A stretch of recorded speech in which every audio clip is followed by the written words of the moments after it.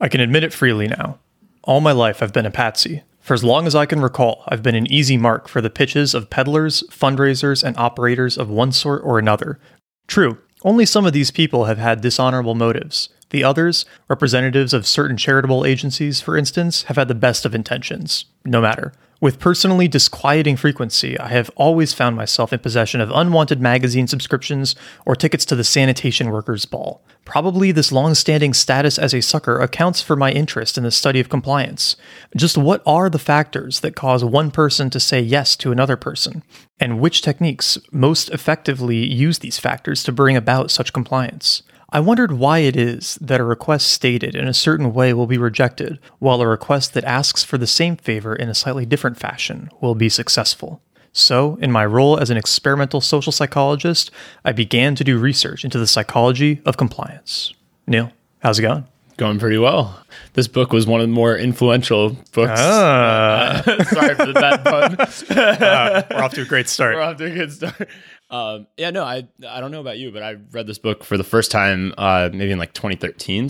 It had been a while, so I was pretty excited to reread it for the show. It's been a long time for me as well, and it was fun rereading it and seeing how many of these stories have been repeated in other books since then, and how many of these concepts keep coming up in other books. And in the spirit of going to the source material and the original best versions of some topics, I feel like this book is one of those where so many other books on convincing people and sales and even social psychology, really, you can just go back and read Influence, and you'll get a more concise, more original version of the stories. And it's entertaining. Yeah, it's really entertaining. I guess before we go too far, the book we're talking about is Influence by Robert Cialdini? Something like that. Yeah. Sorry, Robert. Hopefully that's how you say your name. But yeah, it's kind of like the go-to text for understanding how to influence people, whether that's convincing them to buy something, convincing or understanding how you're being influenced by advertising or salespeople or anything, basically. Yeah. Well, and I like the way he frames the book as he had always fallen for this stuff his whole life, and he wanted to figure out why that was happening. And we all do. It's not just him. That's the fun thing about reading the book. Is that as you go through it, you see all of these examples where, oh yeah, I fell for that before, or oh, that's what was going on there, or it's like it makes things make more sense. Yeah, and this book also, because the way he frames a lot of the examples being like some of them are from charities, some of them are from companies, like some of them are just human to human interaction, it makes you almost more understand, at least for me, I know when I first read the book, I was like a lot less judgmental of like tactics that people use because it's just tactics. Yeah. Really, like their heart might be totally in the right place and they might be doing a totally great cause, but they're using a tactic that if you knew they were using the tactic on you, you might get almost offended by it. Or pissed off. It's like, I see what you're doing. Yeah. But it almost makes you more understanding. It's just like, this is how people get what they want. And that's the other cool thing. People use these tactics, whether or not they explicitly know that they're using the tactic. Yeah, that's right. True. Some people are just innately good at some of this stuff. Well, and some of it is just common sense. It's like the social proof stuff. It's like, of course, you don't need to read this book to know that like if you can show social proof for something, it's more likely that people will want to do that thing. Yeah. That would be sort of the Talebian interpretation of some of the stuff, right? It's like teaching birds how to fly, right? Some of these things are sort of intuitive and obvious if you've been around selling or trying to influence people for long enough. Right. And then this is like putting explanations onto it. Or human being. Yeah, just there's a reason why Nike or Adidas, or I think it's Nike, like pays LeBron James an infinity amount of dollars to have their logo on his shoe. Yeah, exactly. So that's also authority, which is another one. True.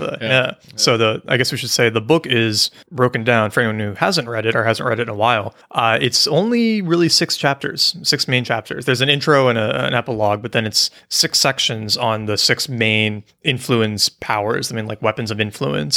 And it's reciprocation, commitment and consistency, social proof, liking, authority, and scarcity. So he pretty much just focuses on those 6 areas, and each of them have a lot of nuance within them, which I thought was a cool way to break it down, because these are the 6 main umbrella topics, and then he digs really deeply on each of them, the pretty long chapters, and he brings in a lot of examples that show the nuance of each one, and some of the other cognitive biases, heuristics, mental tricks that we're familiar with fit under these umbrellas, Right. and this ties it together in a really nice way. And a lot of these reminded me also of the Charlie Munger episode that we did. Yeah. Well, Charlie said that this book was a huge influence on him. So, Ooh, huge influence. we'll Stop. We'll get bored of this eventually.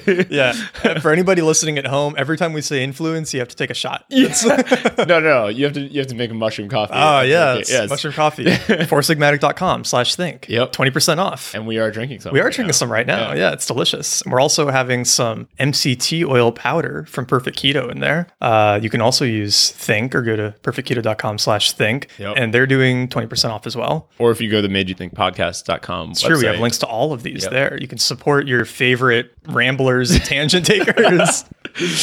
Yeah. Yes. So for those of you who think we're drinking during the show, we are, but we're drinking something but else. it's mushroom coffee Yes. and MCT oil and occasionally bone broth. Yeah. Actually, we haven't had bone broth on an episode yet. We will next time. Yeah. Kettleandfire.com/think. That one's harder to work in. Yeah. Right? Because it's a really good for you. We should be beverage. eating like a stew or something. Yeah, we need to make like some when I make carnitas, I put bone broth in there, and it just like adds a nice extra flavor. So maybe we just tell people how we like what we ate the night before using bone broth. Neil, what did you eat? As you were reading influence, delicious bone broth. Yes.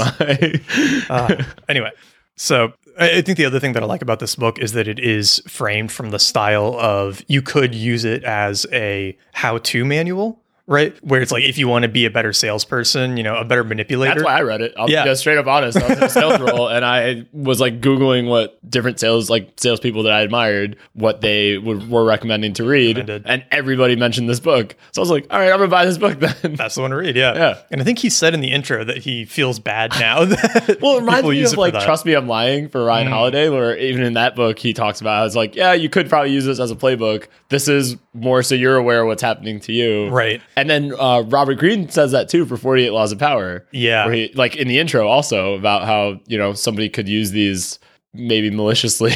Definitely. But like he's like, this is more as an exposure. I wonder if that's really all these authors' true intentions. But it could just be a hook at the beginning, right? It makes it intriguing. It's like, I don't mean this, but you could use it to get whatever you want in life. So, well, shit, I'm definitely reading this book now. Exactly.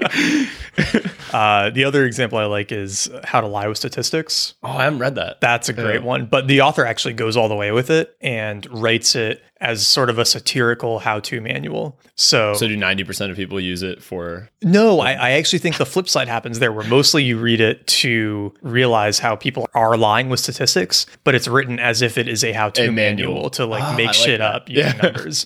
So it's a really fun read because the author is like very clearly joking around, but is explaining things where it's like, oh, wow. It's still useful. Yeah, so it's still super useful. That would be a good one to do sometime. That would be fun. And when we get Taleb on, we'll get him to be there for that one. He would like, it's true. And how to lie with them, especially. Yeah. So I suppose we should just go ahead and hop into the first one here. So it opens up with reciprocation, right? And essentially the rule says that, whenever we get something, we feel obligated to give something back, right? It's just like something about human nature. There's trade built into all of our relationships. And we have this fairness, what Munger would have called the Kantian fairness principle of, it's like, you do something nice for me, now I have to do something nice for you. Or if I do something nice for you, you're probably going to do something nice for me. Yeah. And it's, there's a few things I really liked about this part. It's like, well, one, you see it everywhere where you see like, you go to like Costco, right? And they have like the people giving out free samples and all that stuff. Mm-hmm. That's this principle, like straight up in action. I mean, part of it's like, the rational parts of our brain want to try something before we buy it and that, but it's also like, well, if the company gave me something for free, like there's this subtle, like, oh, I owe them one kind of feeling. Exactly. Now I have to buy some. I feel bad. Right. Yeah. So samples are, and I don't like this happens in every industry. So, but like cosmetics does it really, really well, where they do sampling a lot. And I think it's like they might not explicitly know this principle, or maybe they do, but they've seen it in action and they've seen that it works. Like if you do give people samples, they are much, much more likely to buy. And I like how the reason he gives for it too. I hadn't, until reading this book, hadn't thought about this, but most of us, this is from the book, most of us find it highly disagreeable to be in a state of obligation. And that's so true. Yeah. You don't like owing someone a favor. No, not at all. And I feel like, I don't know, at least for me, whenever I do get that sense, it's almost like repaying it. It doesn't make me feel good. It makes me feel not bad. Yeah. Right? Yep. And that's where one of the criticisms I've heard of the reciprocation rule is that it's not a good tool to use sometimes, because even while it works, it doesn't leave like a good taste in the other person's mouth. Yeah. Where if they feel like they're doing something to get out of an obligation, they're not doing it because they want to, right? And so it won't necessarily make them like you more. Yeah. It'll get them to do what you want, but they might not like you. So it might be more like a one-time kind of thing. So for example, like if someone was buying a car, maybe that's like if somebody, you know how they give like tea and coffee and all that stuff. Yeah. That might work better because you just need them to buy the car once. Like that's less of a long-term relationship. It could be, but it's less of a long-term thing because you just buy the car and leave. Odds are the same salesperson will probably not be there the next time you want to go buy a car. Yeah. And it's a big enough purchase where,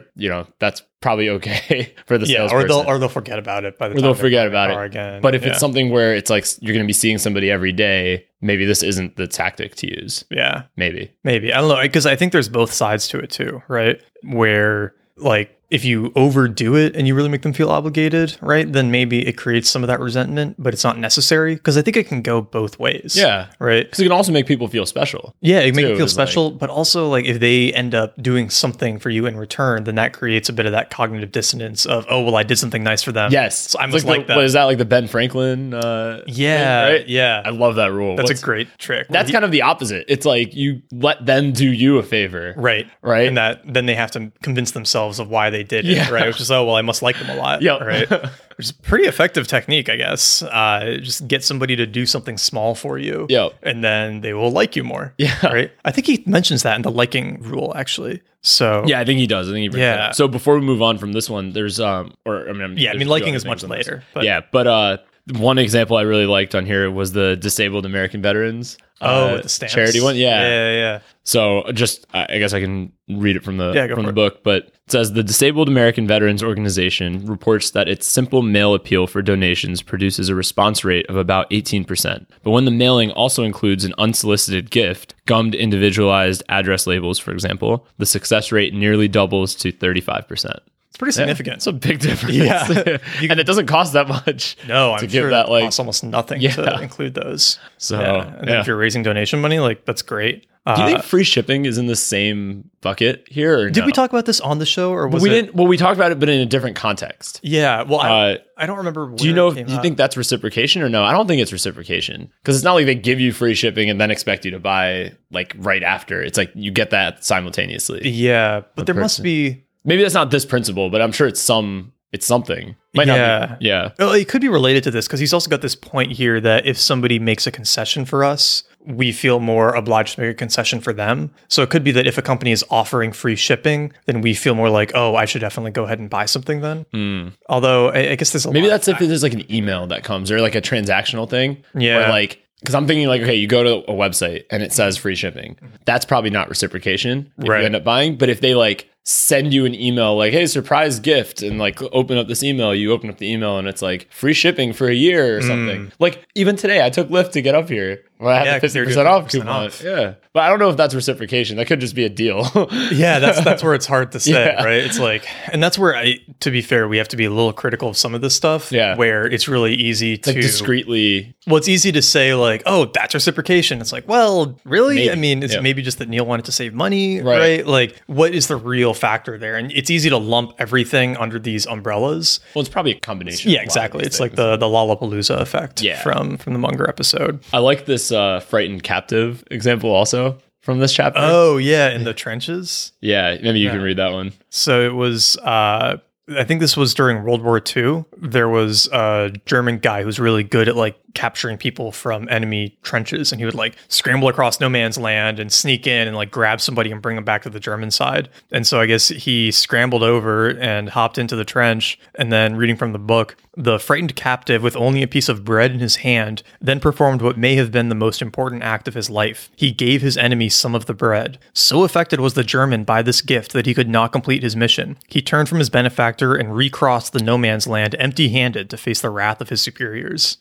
Right? It's a good, smart, like very aware person Yeah. who did that. Yeah. It's like, it just, I feel like that's one of those things where just short circuits someone's brain and Yeah. they have like no idea. It's like, what is going on? Right. Yeah. I've heard that you can kind of do that with mugging I've sometimes. heard that too. Yeah, where if you just completely diverge the conversation into something totally random and just like pretend that it's almost not happening and that something else is going on, you can kind of like short circuit They're like, what what's they're what's thinking. going on? Yeah. Yep. And I imagine you could do something like this too. Yeah. Right. Or you've seen the street magicians who can like have you hold their coat, and then while you're holding their coat, they like take your watch off. Oh, Right? Have really? you seen these? No. Oh, that's really cool. They just like go with people on the street and start conversations with them and like ask for directions. And then they'll be like, oh, here, can you hold this bag and like this coat? And then as they're doing all of this, they like slip off their watch, or they'll like slip their wallet out of their pocket and stuff. And then they'll just like walk off, and the person has no idea what's going on. Right. And it's sort of the same thing. It's like you kind of, it's a little different, right? But they're saying yes and getting distracted by this other stuff. You've almost got a short right? circuit of like what's the normal pathway that's Yeah. going on, or the normal conversation flow Right. is completely It's like what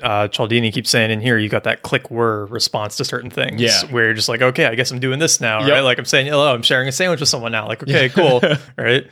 because we can't think about everything that we do and say. It just sort of Happens. It's just part of it. And maybe that's also why if you're like in a foreign country or a place where like the rules are very different, you don't have as much of that click whir type of response, where it's like, you know, it's just like there might be different customs. Like when you greet somebody, like here, it's like, you know, whether you're shaking their hand or just waving or whatever, it's like, it's pretty established social rules that for us that we feel like we know. But then if we go to another country, it might not be the same way. Right. So yeah, you wouldn't have that same. So maybe you're more aware when you're in an unfamiliar environment. Probably. You're certainly thinking about it way more. It's not automatic, Yeah. right? It's like if you go to a South American country, right? And you're coming from America, and then people are immediately leaning in for like the kiss or the hug. Yeah, or in Europe too. Yeah, or same in Europe. thing. Yeah. And it's like, whoa, okay. Yeah. But then you get used to it, and then you come back here. And then it's weird. yeah, and then you meet people in New York, and you hug them, and they're like, what the fuck are you doing? Right? Yeah, I've noticed here, like I feel like we're getting better with hugs. Yeah. In America, but like there. we're still a very like personal space. Yeah, exactly. type of Straight arm environment. handshake. Yeah. Then you go to Austin, it's just, you know, hug central. San Francisco, SF too is pretty good about it. Yeah. New York, there are communities where it's like that. New York is a little cold though. Yeah, yeah, at least relative to these other places. Yeah. There's one other section. Well, there's other parts of this chapter as well that are really interesting, but there's another one that really stood out to me, which is the negotiation one, Oh, yeah. because it made me think of Scott Adams, actually. So I'll read the section, and then I'll mention that part. So from the book, the truly gifted negotiator then is one whose initial position is exaggerated enough to allow for a series of reciprocal concessions that will yield a desirable final offer from the opponent, yet is not so outlandish as to be seen as illegitimate from the start. So it made me think of Scott Adams always points to Donald Trump's negotiating style. Right. And this is pretty much exactly what he's talking about, where he starts from a pretty much ridiculous position. Probably that's the one difference. I was going to say, I feel It's like Trump is a little he pushes it even layer further, higher. but then Yeah. it gives you a lot of room to like scale it back. So he was talking about, he being Scott Adams in this case, was talking about how Trump's immigration position has like totally softened since the initial parts of the campaign. Yeah. And like has gone way left relative to where he started. And his supporters have just like continued to go along with it. Mm-hmm. Even though if he had started with where he is right now, they'd be like, oh, he's a fake Republican. Like, Yeah. You know, like it'd be like it would not have gone over well. But because he sort of established himself as like in their camp and then started moving, like walking it down. Exactly. So like making concessions each way down. Yeah. He's like maybe one or two concessions away from actually having something that both sides could live with. Yeah. You know, it's like, because from where he started, wasn't it like deport everybody? Yeah, it was like deport everyone, Yeah, like seal off the borders, right? The wall, like all that stuff. And then like now it's like you don't really hear much about the wall. He brings it up occasionally. He's not talking about deporting everybody anymore at all. Right. That's softened a lot too. Yeah. But like if he said this his current position back during the campaign, he'd definitely Yeah, not. it would have been He way probably wouldn't have harder, even won right? the primary. Yeah. So Wouldn't have been Republican enough. yeah, And that's sort of always been the challenge too with winning the primary versus the general election. Yeah. Right. So you've got to be point. very Republican or very Democratic to win the primary, but then you have to be pretty moderate to win the election. Right. And so like how do you how do you balance those balance things? that, right? How do you do both? And I don't think anybody does that good a job. On right? either side, really, for that? Yeah, that that's pretty becomes hard. Yeah. So somebody else was saying something similar on another podcast recently that Trump would be a lot more dangerous if we went off of what he said, not what he did. Right. Right. Exactly. Because yeah. the like you said, all those opening arguments are always like so Like extreme. ridiculous. Yeah. And then when we actually get to the action side, it's usually quite a bit tamer. Right. It has to be. Sometimes because of other people. Right? That's Like, true too. Yeah. Other people force like that. the, yeah. the Pentagon stepping in and being like, Yeah. no, you can't ban transgender people. Right. That's- Yeah. And he's like, oh, wait. Okay. I can't. All right, Yeah. that's fine. Okay. Just kidding. No, the thing that this also made me think about recently, and obviously when this comes out, it'll be a month later, or a few weeks later. So I'm not sure like how this will play out, but made me think about the whole Jerusalem thing, about how he named Jerusalem or they recognized Jerusalem as the Israeli capital, and how that was causing like a lot of controversy, right? But I was thinking about that as I was reading this, and I was like, now he can ask the Israelis to give up anything, and they would probably agree. It's a good concession. Yeah. So really good, because he's done them a huge solid. Yeah. Right. So now if his next, I mean, I'm not saying this is what he'll immediately jump to. He's probably a little more, maybe he's not, but maybe he's a little more tactful than this. Is like if his next step was like, okay, well, Israel, we gave you Jerusalem, but now you need to like recognize Palestine. Like, I'm not saying it would be like that immediate. Like it would be like just a, 1-for-1 kind of thing. It might be a series of steps to get there. But like, I could see them now having that sense of obligation to Donald Trump because he's built that goodwill. built that, well, the goodwill, and they owe him one now. Right. Because he's done them a huge solid. Yeah. So he got that reciprocity. Yeah, so effect coming in. as I was reading this, I was like, it's actually might have been a really good move on his part. Yeah. Because, like, this might be the only way to actually get to that two-state solution or some solution. Something that at could all. work. Yeah. Yeah. For both sides. Yeah, no, it's a good question. Like, I mean, that would be amazing if that worked. Yeah. Right. And I don't know if that's his plan, right? But I'm just, so. That's the hard thing, right? Yeah. It's just like, how much intelligence should we read into him? Right. Yeah, it also depends like who you're listening to. Like if you listen to Sam Harris, Yeah. it's like there's none there whatsoever. Right. And he's just a madman who's like this Who occasionally has things work out. Yes, he's like a deranged, like insane, like somebody who's escaped from an insane asylum, and then somehow manages to wear his pants like correctly. And then you have the other side, which is like Scott Adams, who basically attributes every smart thing that has like ever happened to Donald Trump. He attributes every good thing Yes, that has ever happened to exactly. Donald Trump It to just his skips like all the bad stuff. extreme intelligence and master negotiation, Exactly. four-dimensional chess. Exactly. right? So from like Scott Adams' standpoint, Donald Trump's like one of the most intelligent human beings on the planet, like, Yeah. and just has the IQ of like Einstein. And If anybody the truth's listening probably in the hasn't- middle. Yeah, if anybody's listening who hasn't listened to the Sam Harris and Scott Adams debate, that is definitely a must listen. It's on Sam Harris's podcast, Waking Up. It's a great episode. But I think we should probably wrap up reciprocation with Cialdini's recommendation for how to challenge it. And this is pretty useful, is just to define anything you get from somebody who is in a salesy position as a sales device, not as a gift. Right. So whenever somebody is trying to sell you something or in that situation, they give you anything, think of it as like, oh, this is something they are using to build goodwill. Don't think of it as a gift that should make you like them more. I mean, even like you were saying, like publishers send you books sometimes, right? Because you Yeah. have a nice following. That's their way of hoping that you will write about. It's weirdly Their effective book, too. yeah. I mean, I got a book that's just like not a good book at all, but I was like, oh, maybe we should do an episode on this, right? They sent it to me. And then it took a few days to be like, wait, no, this it's not a good idea. But yeah, it works. It does work. Yeah. Yeah. And especially These are like the brain hacks that people have found over the years. right. And then they feel like guilty, like, oh wow, but they like went through the effort of giving me this thing and I should hook them up, right? Yep. I think a lot of people, and probably more so with how old you are too, get that from email and phone calls as well, right? Where there's this weird tendency I think most people have that if they get an email, they feel like they have to respond to it. And that's sort of a reciprocation thing too, right? It's like, oh, this person took the effort to write me an email, good point. right? Like I have to respond. And it's like, well, no, you don't, right? Nobody's like entitled to your time, Yeah. either by phone That or is email. true. That's a really good point. And so the But way, you can use it in your favor. That's why cold emails work. work. Exactly. in a Yeah. lot It's of like cold cases. emails. They feel like they have to respond, especially if you put some effort into the email. Yes, You give them something in the exactly. email, right? Like, Well, then it's also just smart to respond because, like, if somebody's smart enough to put effort into their cold email, it's like Yeah. there are surprisingly few people that do that. Yeah. So it's like you probably want to know that person. yeah. Well, yeah, dude. I've been hiring for Growth Machine. Right. So you probably have tons of like inbound. I get all these cold emails that are like, "Dear hiring manager, my name is," and it's to my nat@yourgrowthmachine.com email. It's like you couldn't even realize that this is a personal email, that my name is literally in the address, right? It's like, don't cold email like that. That's the wrong way to. That's the way to not get a response. That is the way to not get a response, right? Those ones are really easy to archive, but I saw somebody post on LinkedIn this week about that, and it's similar to your position. Like a smaller company, like has they're hiring, and they were getting like a bunch of inbound. Yeah. And he was basically ranting about that. Was saying that basically like people just don't even like look up what the company does or what it is or the size of it or like anything about the company whatsoever. That is literally, you can just tell it's copy and pasted for every job they're applying to. And it's like that approach is not the way to get a response. no, not at all. It's not work. It was funny for us too, because people would do that, and there's like no information on our website. Okay. There's 3 pages on our site. But your name is in the email. Well, no. So they But can what I was always do going to the say name, is right? people would have stuff in their templated email about how, I really admire your company's vision, and it looks like a really fun team to be a part of, and all of this stuff. And I'm just thinking, where are you getting this information from? They're right? listeners of the podcast. Yeah, obviously.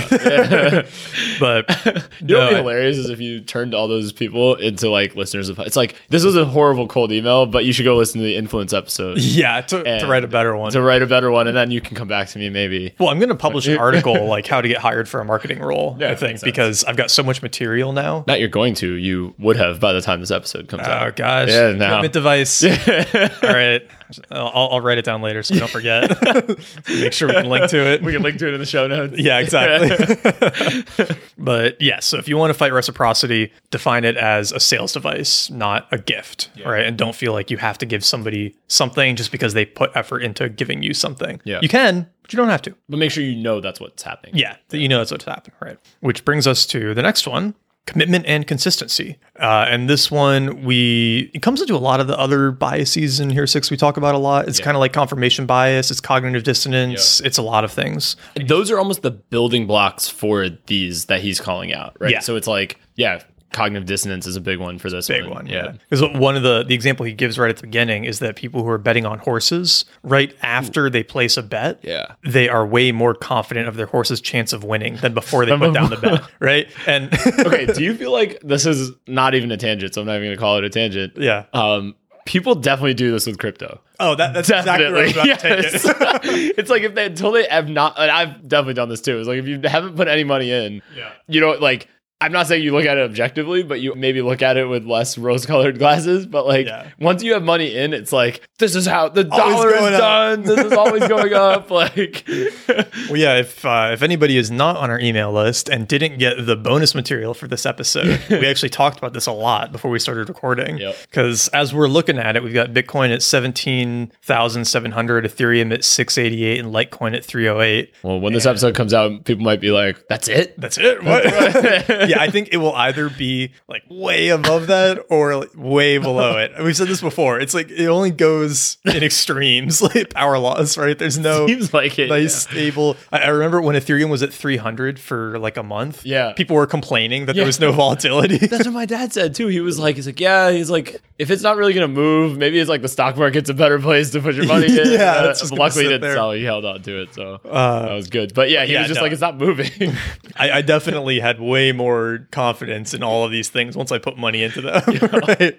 And it's, I mean, I think that's sort of the secret is to just like know that we do that. Right? So you know what's interesting is I've heard people say this, not invoking this rule, but I've heard people say like when you take somebody's money for your company from an investment standpoint, it makes them push you really, really hard. And part of that you could say is incentives. Like now they have a stake in the company. Right. But like to some things, it's like the numbers don't even make any sense. So the example I'll give is like a lot of celebrities when they put money into companies, it's like 10 to 25K. Like it's not much money and they don't get better terms. Usually it's just like they're part of an existing round. Like let's say someone's raising $1 million, Right. and a VC firm puts 750, so there's like 250 left, and they get 10 celebrities to put the 25. It's the exact same terms as the VC firm got. Yeah. But they will start like tweeting about it, talking about it on Instagram, mention it in interviews. And it's like, if somebody paid you to do these mentions, you would charge way more than 25K or whatever. In this case, you put your own money into the company. Yeah. Now you're doing it. And let's say it 10Xs or something, right? That's great. That's awesome. But at some level, it's just like they feel so confident now in this thing because they put money in it, right? It's like, it's almost like that is what made them confident in this product being so product or service being like the next big thing. Well, I have friends who have raised money just because of that. Yeah, Where totally. they didn't really need to raise money, but they did it just to get influencers in their space invested in their company because they knew that once those people had put money in, they would start pimping the company out, right? Well, there's this bias, right? Not a bias, cognitive dissonance if you don't do that. Exactly. Right? It's like, do you not believe in the company? Like, we can give you your money back if you don't think this is going to work. Like, that's fine, right? That's like, well, I put my money in, so I must believe. I must believe in it. Yeah, exactly. You're going to get those emails every month with the investor ups and be like, oh yeah, this is a good call. Like, I should keep, promoting this, right? Yeah. I mean, I'm sure we do that too. Like, I'm sure we do that. I drink a lot more mushroom coffee now. Me too. Yeah, it's delicious. Yeah. It's great that we get 20% off with the code Maybe thing. this is true for like the keto and like vegan also. Like, people are like CrossFit. Like people always say for all these things, they're like, once someone starts doing that, that's like all they'll push. But like, that's probably part of it because it's a lot of effort to do any of those things. So you've invested this effort and you're obviously not a dumb person. So if you did this effort, it must be worth it. Which means everyone else should also be doing it. So you should go talk about it all the exactly. time. You have to talk about it a lot. What is that thing that people say? It's like somebody who does CrossFit is paleo and went to Harvard, right? Like, if you're a CrossFit vegan Harvard grad, which do you talk about first? CrossFit vegan is hard to find. It's like much more like CrossFit rare. paleo overlap, I think. Exactly. Right? Yeah. Like, CrossFit paleo is the big one. Although I feel like paleo has gone mainstream enough where it's not as like 4 or 5 years ago, somebody saying like, don't eat any grain and like just eat this. Whoa, that's weird a little bit. Now it's sort of like, okay, yeah, you definitely eat grain. Yeah, we've all heard it's like, we know. Like, people who are, anybody listening to this podcast has heard that. Yeah, definitely knows that. But yeah, so now you got to go another level. You got to go keto, right? Like paleo is not hardcore enough, right? Now you got to, or vegetarian's not hardcore. People got you got to go vegan, right? And so like nobody will be meaner to vegans will be meaner to like vegetarians than they will to meat eaters, really? Right? Well, no, I'm imagining this, right? Because like, oh, like you couldn't go all the way. You just wimp out of being vegetarian. You still got to eat eggs, man. Do people with keto do that for paleo? Probably. Like, would you be like, you eat sweet potatoes? What's wrong with you? Yeah. It still has fiber. But they would call you out for eating dairy, probably. Yeah, probably. Right? So you'd be like, yeah, I like butter. And they'd be like, what? Butter? You think we were milking cows 10,000 years ago, man? Now that we've insulted everybody. Yeah, I know. So, right? Great. If we haven't insulted you, please leave us a comment on Twitter and we'll make sure to get you on the next one. Yeah. I think jujitsu is the one thing we didn't. Jiu-jitsu people also talk a lot about jiu-jitsu. I don't want to insult jiu-jitsu people. I don't either. That's all I'm going to say about it. If I insult a vegan person, what are they going to do? Like very lightly graze their palm. The caveman might hit you with a club, though. Yeah, it's true. Paleo people might hit you with a club. Yeah, the CrossFit people like drop a barbell on us. Anyway, back to the book. That was a tangent. That was great. We have an upcoming episode that's all tangents, so look out. It's true, yeah. Look out for the next episode. It's going to be great. A little holiday recap bonus. We're going to go through a bunch of the books, so it should be fun. Maybe we'll actually drink for that episode. Oh, even though we're recording in the morning, I think. So? Eggnog. Oh. Is that allowed in keto? No, but I could do like drink tequila. Heavy cream and brandy. Can drink tequila, straight tequila at 10:30 in the morning. Dude, tequila sodas. That's the go-to drink. You saw my tweets about that, right? Put like some type of alcohol into mushroom coffee. Yeah, we should ask them. That would be good. Actually, let's see. Coffee. If we could just get like, too, whatever. Yeah, keep going. We could do like an Irish coffee with whiskey and some whipped cream and Irish coffee. It'd probably be pretty good. I'm down. Yeah, we should try that. Four Sigmatic is learning new uses of their product. Yeah, exactly. we'll have to text them after and let them know how it goes. If we can be like, text, they're gonna be like, we're not sponsoring you guys. Everything's misspelled. Like, just spring by the end of the episode. Okay, back to it. But yeah, to the consistency and commitment concept, he's got so many good examples in this chapter. And I do think the earlier chapters in this book are a little stronger in the number of examples. Yep. I felt like the first 3 or 4 had way more packed in. He's got this really funny one about transcendental meditation, where he and his partner went to a TM seminar, and then Cialdini's partner stood up and explained everything that the presenter was just like wrong about or logically inconsistent about. And it sounds like the guy was being kind of a dick, right? But, broke down all the TM arguments. The presenter basically said, yeah, like those are really good points. We're gonna have to go think about that. And then tons of people in the audience signed up anyway and put all their money down. And then Cialdini and his partner asked people in the audience afterwards, like, why did you put your money down? And they said, and this is from the book, when your buddy started talking, I knew I'd better give them my money now, or I would go home and start thinking about what he said and never sign up. Have you ever seen the the movie Boiler Room? No. Okay, good movie. Definitely go watch it. Okay. It has a ridiculous cast of people before they got famous. Nice. You've seen The Godfather, right? Okay, so Sonny Corleone, the actor who plays that, his son is actually in this movie, and he looks almost exactly like him. Yeah. Vin Diesel is a stockbroker in this movie. There's a bunch of other people I'm blanking on. Anyway, there's a scene in that movie which is very similar to this, what he just described. I bet they might have even lifted it out of the book. The guy's on the phone pitching a stock to somebody, trying to get him to buy. So the guy's like hedging, like, oh, I got to ask my wife. Like, he was at the office at the time. So he brings up, he's like, well, if you go home and ask your wife, she's going to just put doubt into your head, right? And he's like, and then you're going to regret this 6 months later when the stock has gone up and all your friends have made money, but you haven't. And then he's like, yeah, okay, I better buy now. Let's do it. And like, it's kind of this exact same principle. It's like, it's literally what you just said, but just from a stock example. It's a good scene from that Wolf of Wall Street too. Oh, yeah. It's like one of their typical techniques they're using on the people they're calling. Cialdini. Yeah, I know. Messed up a lot of people's lives. No. But it's weirdly effective, right? Yeah. You don't want to get talked out of things. I think we all fall into this. I mean, because I've been doing all of this keto research for this sort of like massive experiment article I've been doing, and it takes a concentrated effort to not dismiss critical articles and critical research, right? I was just going to ask you about that. Like, it's really hard, right? Because I notice myself doing it. As soon as I read an article about something bad about keto, I'm like, oh, I'm going to wrong, right? Like, I'm going to find like where the experimental methods were messed up or like what they did wrong in their design, right? But if I'm reading something on PubMed, or like questioning the source, you're like, what is the site anyway? Like, who funded these guys? You'll like follow an article that's like ketoisawesome.com. Yeah, like, exactly. But like, this one you'll be like, what's this organization? It's probably exactly. World Health Organization. Bullshit. Why is the world so overweight then? World Health Organization.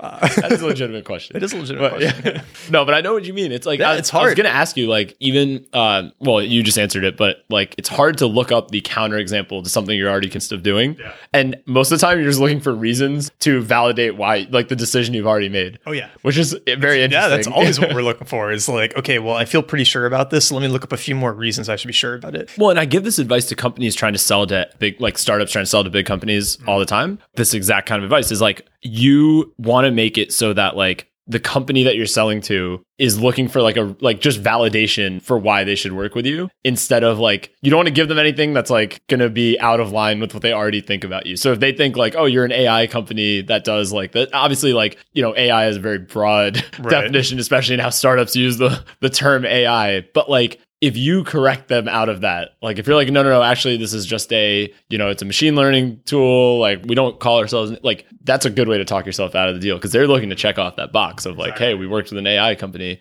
So you want to basically keep essentially using what they're already, like if they're talking to you, they're already interested in working with you. You kind of just have to give them all the reasons not to talk themselves out of it. Yeah.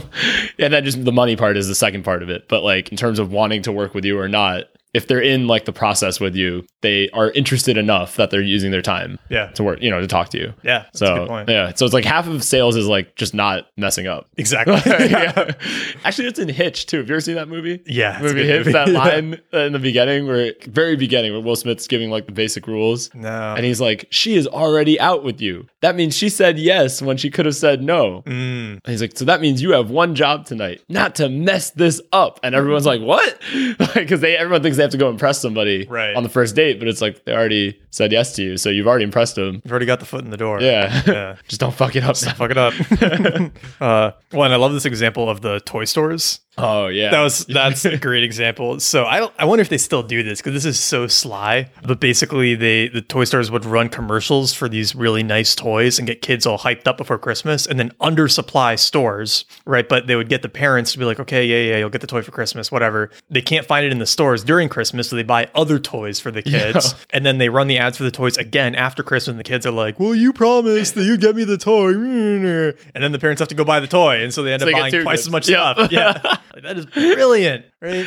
It's shady as hell. It's so shady. It's bad, but hey, that would work really well. And then it also just works in these sly, really small ways, right? Where he said that they were doing like tests with sales calls and just asking, how are you feeling at the beginning? Basically doubled their conversion rate. Right. Which is crazy, right? Simply asking someone like, how are you feeling? How are you doing? Went from 15% compliance to 33%. It is nuts, right? Like, and sometimes when I see those results, I'm a little skeptical. Yeah, like, I'm a little skeptical, right? Like, what's really going on there? It seems there something we were reading recently that had a similar, maybe it was the Munger. Munger referenced some of these types of same examples. stories right. in his talk. I think we mentioned a couple of them. Yeah, I think there was one we brought up in that one where it was like, and that this is not about this one, it's more like anchoring, the idea of anchoring. Remember we talked about that from the pricing standpoint? Right. So it's like, and it's not just pricing, but it's like even a request you make, like you start with the, let's say you're asking someone for their time. It's like, would you donate like a week of your time every month to like this thing? Exactly. Would you, what about 30 minutes right now? Oh yeah. Spend a weekend taking a sick child, troubled kids to the zoo, something like that. Yeah. Or no, it was, would you spend like a weekend every month mentoring like a underprivileged kid? Yeah. Then it's like, okay, well, would you spend 2 hours taking them to the zoo? Acceptance rate. Yeah. But the 2 hours thing is like... The 2 hours thing was much easier. Yeah. I guess that's the foot in the door technique, kind of. Or actually, no. That's a different one. That's a different one. I think it comes in later. Yeah. Yeah, foot in the door is the one right now, and that's where you get a yes. You get a small yes to leverage it up to a bigger yes. You see that in a lot of actually the finance is really good at this stuff for sales in general, but just they always will get you to say yes. It's like they'll be like, well, you're trying to grow your business, right? Or you're trying to like whatever, like obvious yes questions they can get you to say yes to. Yeah. And that's the foot in the door technique. That's what I do in some of my sales follow-up emails. Yeah. Is that like if I reach out to somebody who comes into funnel and they don't respond, I'll follow up and say something like, did you still want to get more SEO traffic? Yeah. Right? Yeah. Because it's like a very easy thing to say yes to. Of course I do, right? Yeah, so you're using these for evil too. No, dude, I'm helping people. Yeah, that's true. You're helping them make the right decision for themselves. Exactly. You're like a doctor. Just like a doctor.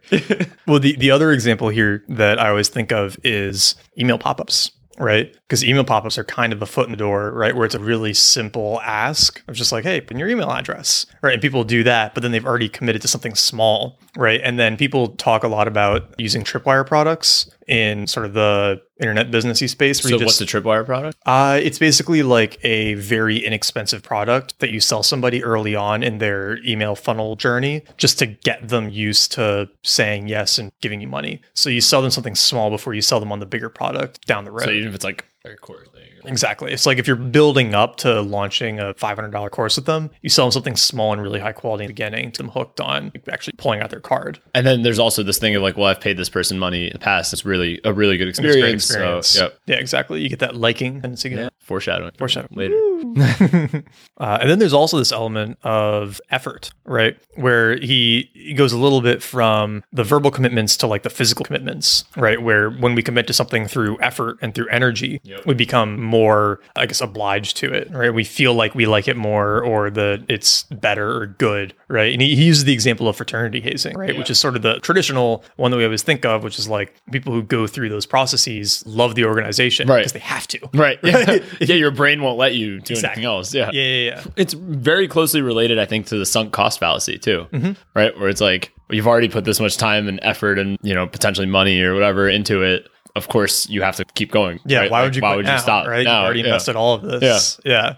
So he basically just says that the more effort that goes into a commitment, the greater ability it'll have to influence the attitudes of anyone who makes that level of I like how he ends the chapter also of this one. Oh, about where he telling them says- what they're doing? Yeah, so he Yeah. said, this is straight from the book. He said, I've discovered a way to handle people who try to use the consistency principle on me. I just tell them exactly what they are doing. Yeah. Yeah, it's great. Have you ever done that before? Because No, I haven't. and But we have to apologize for the sirens in the background. we are in New York. Yeah, these things happen. But no, have you done that where you call out somebody using these techniques? I haven't. No, I haven't actually called anybody out on it. I do it particularly frequently on people calling me from Carnegie to raise money. You actually pick up the phone with these people. Yeah, I see well- 412 and I usually just like, I'm like, I know it's CMU. Just not going to answer. See, but I just do it for fun now because, and it's like I tell them, teaching them. yeah, well, it's like as soon as they start saying stuff, I'm like, look, you're just using like this strategy on me, right? And it's not going to work, right? And then they start doing something else. And I'm like, now you're using this one, and it's just a fun game. And eventually, You're teaching them more than they're probably learning in their classes. well, and I think they're not allowed to hang up on me. Oh, really? Yeah, because they just kind of like keep going and they do this like awkward laughter thing, and like they're not entirely sure what to do. And so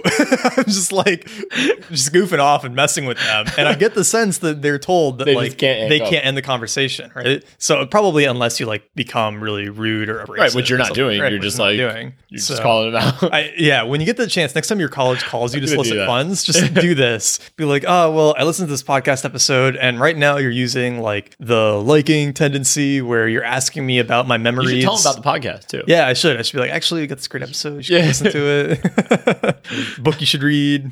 But yeah, this is a good strategy, right? If somebody's using the commitment consistency on you, or anyone, right? The example he gives, I think, is funny, is the like really attractive woman showing up at his door asking him about his like habits, like how often does he go to the theater and the cinema, and does he consider himself a socialite and all of this stuff. And he's like trying to impress her, so he's talking himself up, like, oh yeah, I love the ballet. I go to all these shows. And at the end of it, she's like, oh, well, because you're, such a socialite, this would be the perfect package for you for our like ticket plan, right? And then he's like, ah, shit, right? Yeah. It's like, well, I can't just say that I lied and that none of this stuff is necessary. So I guess I'm going to buy this thing now, right? That's like checkmate. Right? Oh, It's yeah, just like, exactly. yeah, fuck. What have I done? and that's like him. Like he knows all these techniques that he's written about, you would think, but like the layperson or any of us probably would not even see that coming till like the very end. Yeah. So and neither did he, I guess. It Get sounds hooked like. all the time. Yeah. I mean, this is why I always tell salespeople who want to get on the phone, I'm like, look, just send me everything you have. Like, we don't need to get on the phone unless I have a question for you. Yeah. Right. Exactly. Well, that makes sense. Right? Yeah, because it's like, I know once I get on the phone, people are good at this and they're going to be very convincing. So, Yeah. So you almost don't let yourself get in that situation. yeah, exactly. You can retain a little bit more objectivity if you can not. I hope most people don't adopt that because I'll be selling harder. Yeah.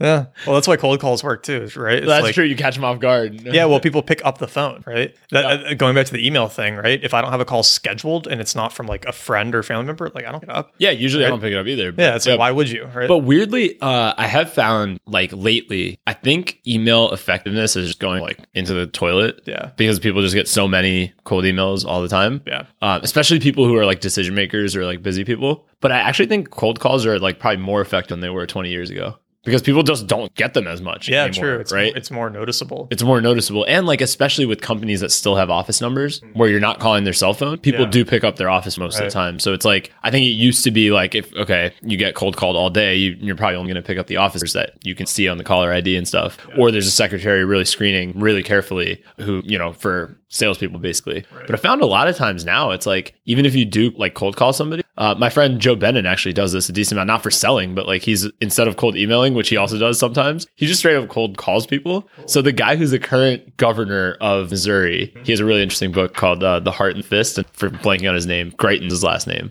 blanking on his first name. Anyway, before he was governor, he ran this some charity, and my friend Joe does a lot of charity work, and he runs something called Good Street. So they were looking at featuring this guy's charity, and he just straight up cold called him. And this guy was on the Time 100. This guy had been just a pretty famous person. Yeah. And he answered his phone, his office phone, because they have an office number for the charity, and he just picked it up. And my friend had a 30-minute conversation with him. That's great. Because you just don't get cold called, especially on office phones that much. Yeah, and it's a charity, so probably don't get sold that much stuff. So it's just there's not much screening going on. Right. And I'm sure if you cold called him now as the governor, it'd probably be a lot harder. Yeah. But but then he stayed in touch with him and all this stuff off of cold cold call. I was like, you try that sometime. Yeah. Cold called like Ray Dalio or something. Yeah. Well, you said when you worked at Mom Trust, you found out that faxes were like really No, effective, right? that industry was really weird though. I would not suggest that for other industries. Yeah. That industry was like for maybe there are industries. There probably are other industries, but of all the ones I've worked in, that's the only one where I would recommend something like that.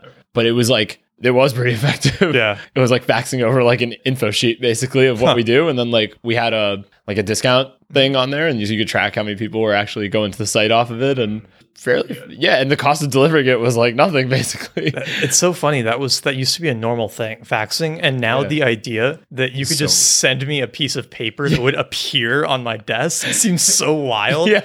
Like that actually seems futuristic. It's like now. teleportation or something. Right? Yeah. Well, it's like that idea is just like, holy shit, like a physical thing that appears just like over the air. Dude, that actually seems wild now. What is that company that they have I'll find this because I have a friend who works for the company that now owns them.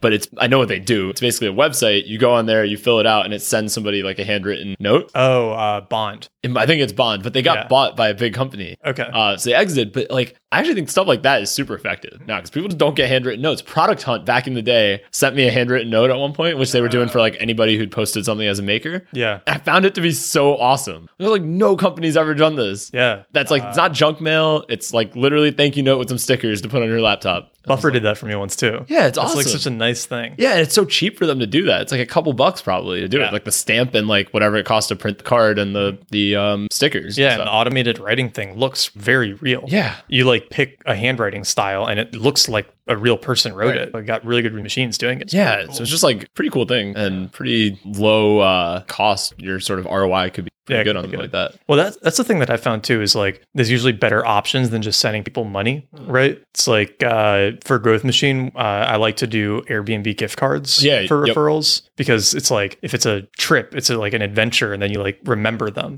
during it. If you just get like a cash referral bonus, the same. It's not like that emotion tied to it. Right. Or one of the companies when I started working with them, they sent me this like box of artisanal cookies. Right, with a little handwritten note in it. I was like, oh wow, that's so nice. But that's not keto. Not keto. Who did you give it to? Yeah. Well, no, this was like 2 years ago. I'm just messing with you. Back in the old days, when I was foolish, still ate carbohydrates.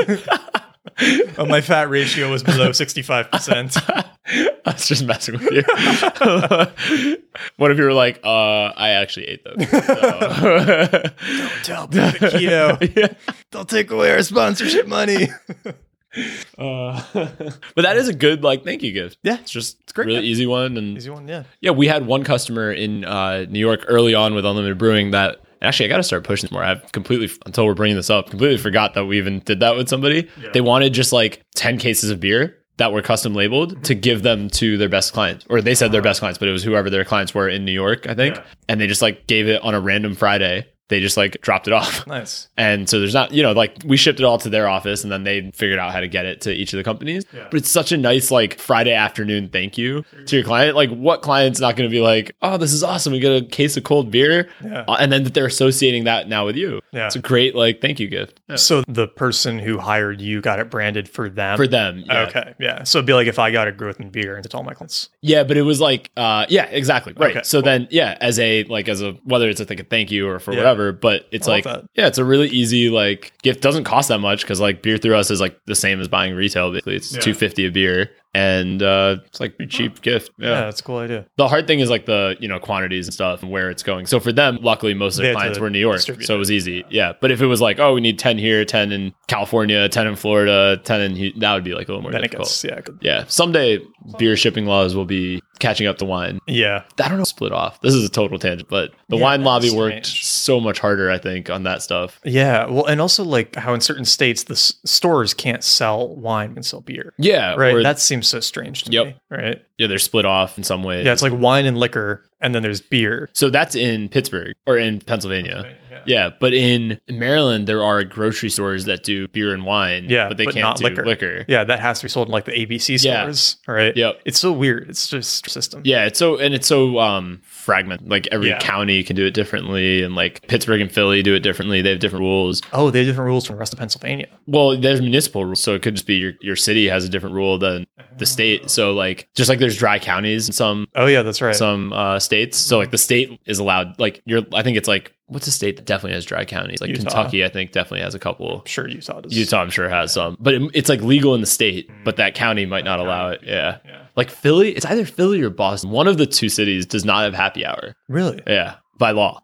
You know what? I think it's Boston. Okay. I've heard that. Yeah. I heard that from somebody who lives And they in don't do Boston. bottomless drinks either. Really? Because I think there's no bottomless mimosas or anything like that. No happy law. Oh yeah, Boston's war on happy hour needs to end. Why is happy hour still illegal in Massachusetts? Isn't that That's wild. insane? Yeah. Like, yeah. That's crazy. So, but yeah. It must just be like some of the really originally Catholic states like the or Puritan something. type of Puritan. rule, Yeah. yeah. Lame. Anyway, that tangent aside, So someday it'll be as easy to buy alcohol as it is to buy marijuana. No, I'm just kidding. Well, dude, marijuana Canada is becoming really easy to buy, like in some states. All right, Back to the book. on to social proof. Yes. So this is the next weapon of influence that he discusses, and we've talked about social proof, I think, a lot on this show in past episodes too. And So have other people, which so have is other social people. proof for the concept. Of social exactly. proof. I mean, it's weird. Like, it's a very popular topic, and I feel like everyone has some passing familiarity with it. But it probably wasn't talked about a ton in that term before books like this came out. I mean, if you go way back, like there's stuff in Seneca and Epictetus and a lot of those like really old writers that talk about social proof. Yeah. Right. So it's not a new concept by any stretch of the imagination. But there's so many, examples that we have now. Like he starts with canned laughter, which yeah. is such it's a great example because nobody likes canned laughter. Everyone hates it. But you will laugh more if Yes. there is canned laughter. It works I wonder if despite the people fact that we hate it. laugh when we're laughing in the podcast. That's a good question. I've gotten that text a few times from some listeners. Yeah. Like Adil said there was one. I think he texted both of us where he like was in the gym and then just like almost dropped his weight laughing. I forget what we were talking about, but something we did was funny, I guess. Apologies. Maybe inadvertently or maybe it was on purpose. I'm not sure. Yeah. But I wonder if when we laugh, it makes people more likely to laugh. Maybe let us know on Social Twitter. proof. Yeah, exactly. Does our laughter Canned laughter make is a you really laugh? interesting one though, and it's kind of like one that I thought of too when I was rereading this is the app that Justin owns, the Shopify one. FOMO? FOMO, yeah. Right, Oh yeah, that's literally that's- this. That That's is literally a this. social proof app. Yeah. That is like But it works, like, and that's Oh, it's such so a effective. Yeah, Dude, their conversion boosts, like they can just drop that on a Shopify store and they'll sell like 30 to 50% more stuff. Wow. It's wild. Like, we should definitely buy a Shopify store, Dude, I'm and just telling you. install FOMO. well, yeah, it's like That's our entire growth strategy. It's like we'll just install FOMO and then let it go. We just redirect it all to Made You Think. But yeah, they like that stuff works. It's just like a little pop up that says, hey, if I'm shopping on it, a little thing comes up in the bottom left that says, hey, Neil just bought this mushroom coffee from Four Sigmatic using coupon code THINK. You should buy some too. And then I'm like, I see that notification. I'm like, ooh, that does look good. And then, I click on it and then I go buy some. Yep. And like, that's really powerful. I've noticed some other companies doing this too. Today I was buying a gift for someone on this is another tangent, slight tangent. It's related. There's only gonna be a one sentence tangent. Okay. I was buying a Baltimore Ravens wallet for my nephew, who's he's a Ravens fan. So it was just a little gift I was gonna get him. And I was looking at Amazon. The only reason I left Amazon was because all the sellers, the ship date, they were like may arrive after Christmas, and I'm like, fuck. Even though it was Prime, Yeah. right. But it was still like for whatever reason not showing up. So I was like, I wonder if like NFL.com has something like this. So I go there. Yeah, they have it. It's 2-day shipping, and also it's $10 versus $20. Like Amazon's was 20, Yeah. theirs was 10, but I would never have checked NFL.com if like they were shipping in 2 days. Like I would have just bought it on Amazon. Yeah. Never known that I paid double. You're paying double. Yeah. Well, So somebody literally could just buy on NFL.com and just resell on Amazon and like probably double. Like there probably are so many arbitrage opportunities like that. there's a lot of people who do that. Yeah, I bet. I mean, and so the reason I brought that up though is NFL.com, which I had never gone to their shop page, is doing something like FOMO. Oh, do they have? It's not a FOMO installed? pop-up. Okay. It doesn't tell you the person's name, but it tells you that like somebody bought this in, and it'll tell you the city. Well, you can do that with FOMO too. You don't Okay. have to show their names. So it's kind of like that, but it's much more subtle. It's just right next to the buy now button, like add to cart button. It's on just has, like- NFL.com. yeah, you go to their shop. Yeah, I'm really curious. It'll just say like someone bought this like 2 hours. Oh, cool. Just click any of the. Yeah, we just click like I don't know. Oh my God, pop-ups! So many pop-ups. We love pop-ups. Just Division Champ Sure, gear it or should have. something. It should be on all. Like so, if you bet. Oh, cool. Last purchase 36 minutes ago. Huh. Yeah, that is much more subtle. Which, like, I don't know if that's more effective or not. I would doubt it's more effective than like Probably less somebody, effective. because I also like when it says where, like on FOMO, it tells you where the person was. It's like, I don't know why, but I like that. I don't know what I can tie that to. Well, it's sort of like their whole point. Makes them a is real person. It makes it a real person, and it makes it feel like you're in a busy store. Right. Right. Yeah. And that's just very effective. My first thought on this was like they're making it up. Oh, But then yeah. I realized they weren't, because I looked at a couple of other product pages and it was like, someone bought this 2 weeks ago. And I was like, okay, they're not making Probably it not lying because they about wouldn't make that up. that wouldn't be helpful. Nobody has ever bought this product. Exactly. And there's just a little crying emoji. Or it could be like, be the first and get like first. extra. Exactly. Thing. Yeah, I don't know. There's definitely a tangent, but there's a site that you can go We're to in tangent mode now. where it lets you play through random unplayed songs on Spotify.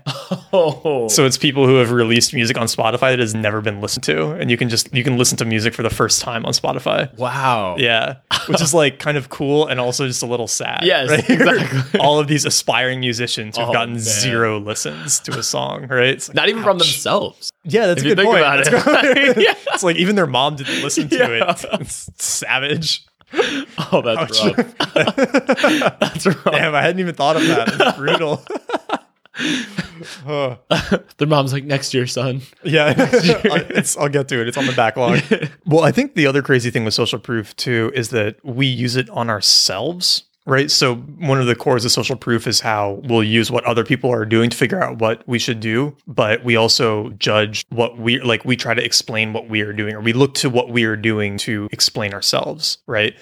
So it talks about later. I'm not explaining it well, but he talks about later how if you like tell somebody that they're charitable, Yes. they will behave in a charitable way. But that's also like the cognitive dissonance. Yeah. Oh, you know what? This might not be part of social proof. This might be liking or authority or something. But it is partially social. It is kind of It's like, social oh, proof, other yeah. people think that I'm this. So That's I got to what it live is. up to Yeah. that expectation. Exactly. Yeah. It's like, oh, you're a generous person, Nat. Right. So then it's like, if Now I have 2 to. minutes later I ask you for a donation, it's like, well, everyone thinks I'm a generous person. So I better be generous. Yeah.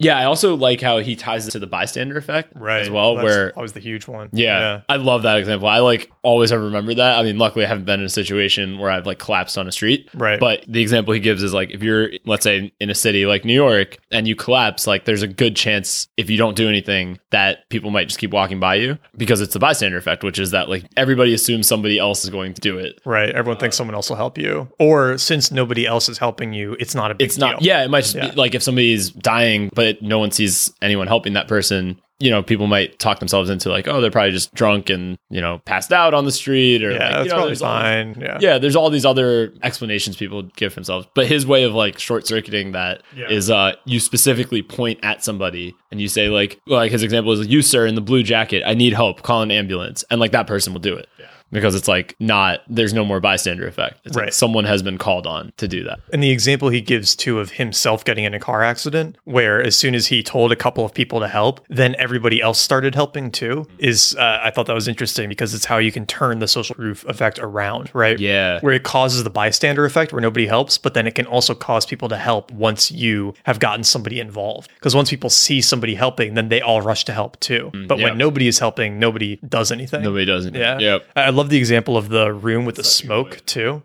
Did you remember that one where it's like they brought people in for what they said was some unrelated test, and then they started pumping smoke under the door, and people just like wouldn't do anything about it. If it was just one person in the room, they would get up and investigate. But if there were 4 people in the room, like they wouldn't get up. It was only like 30%. Yeah. But then if they had 3 of the people in the room be actors who were specifically told not to do anything in response, then it was like fewer than 10% of the times that the 4th person would get up and do anything about do the it. smoke. Yeah.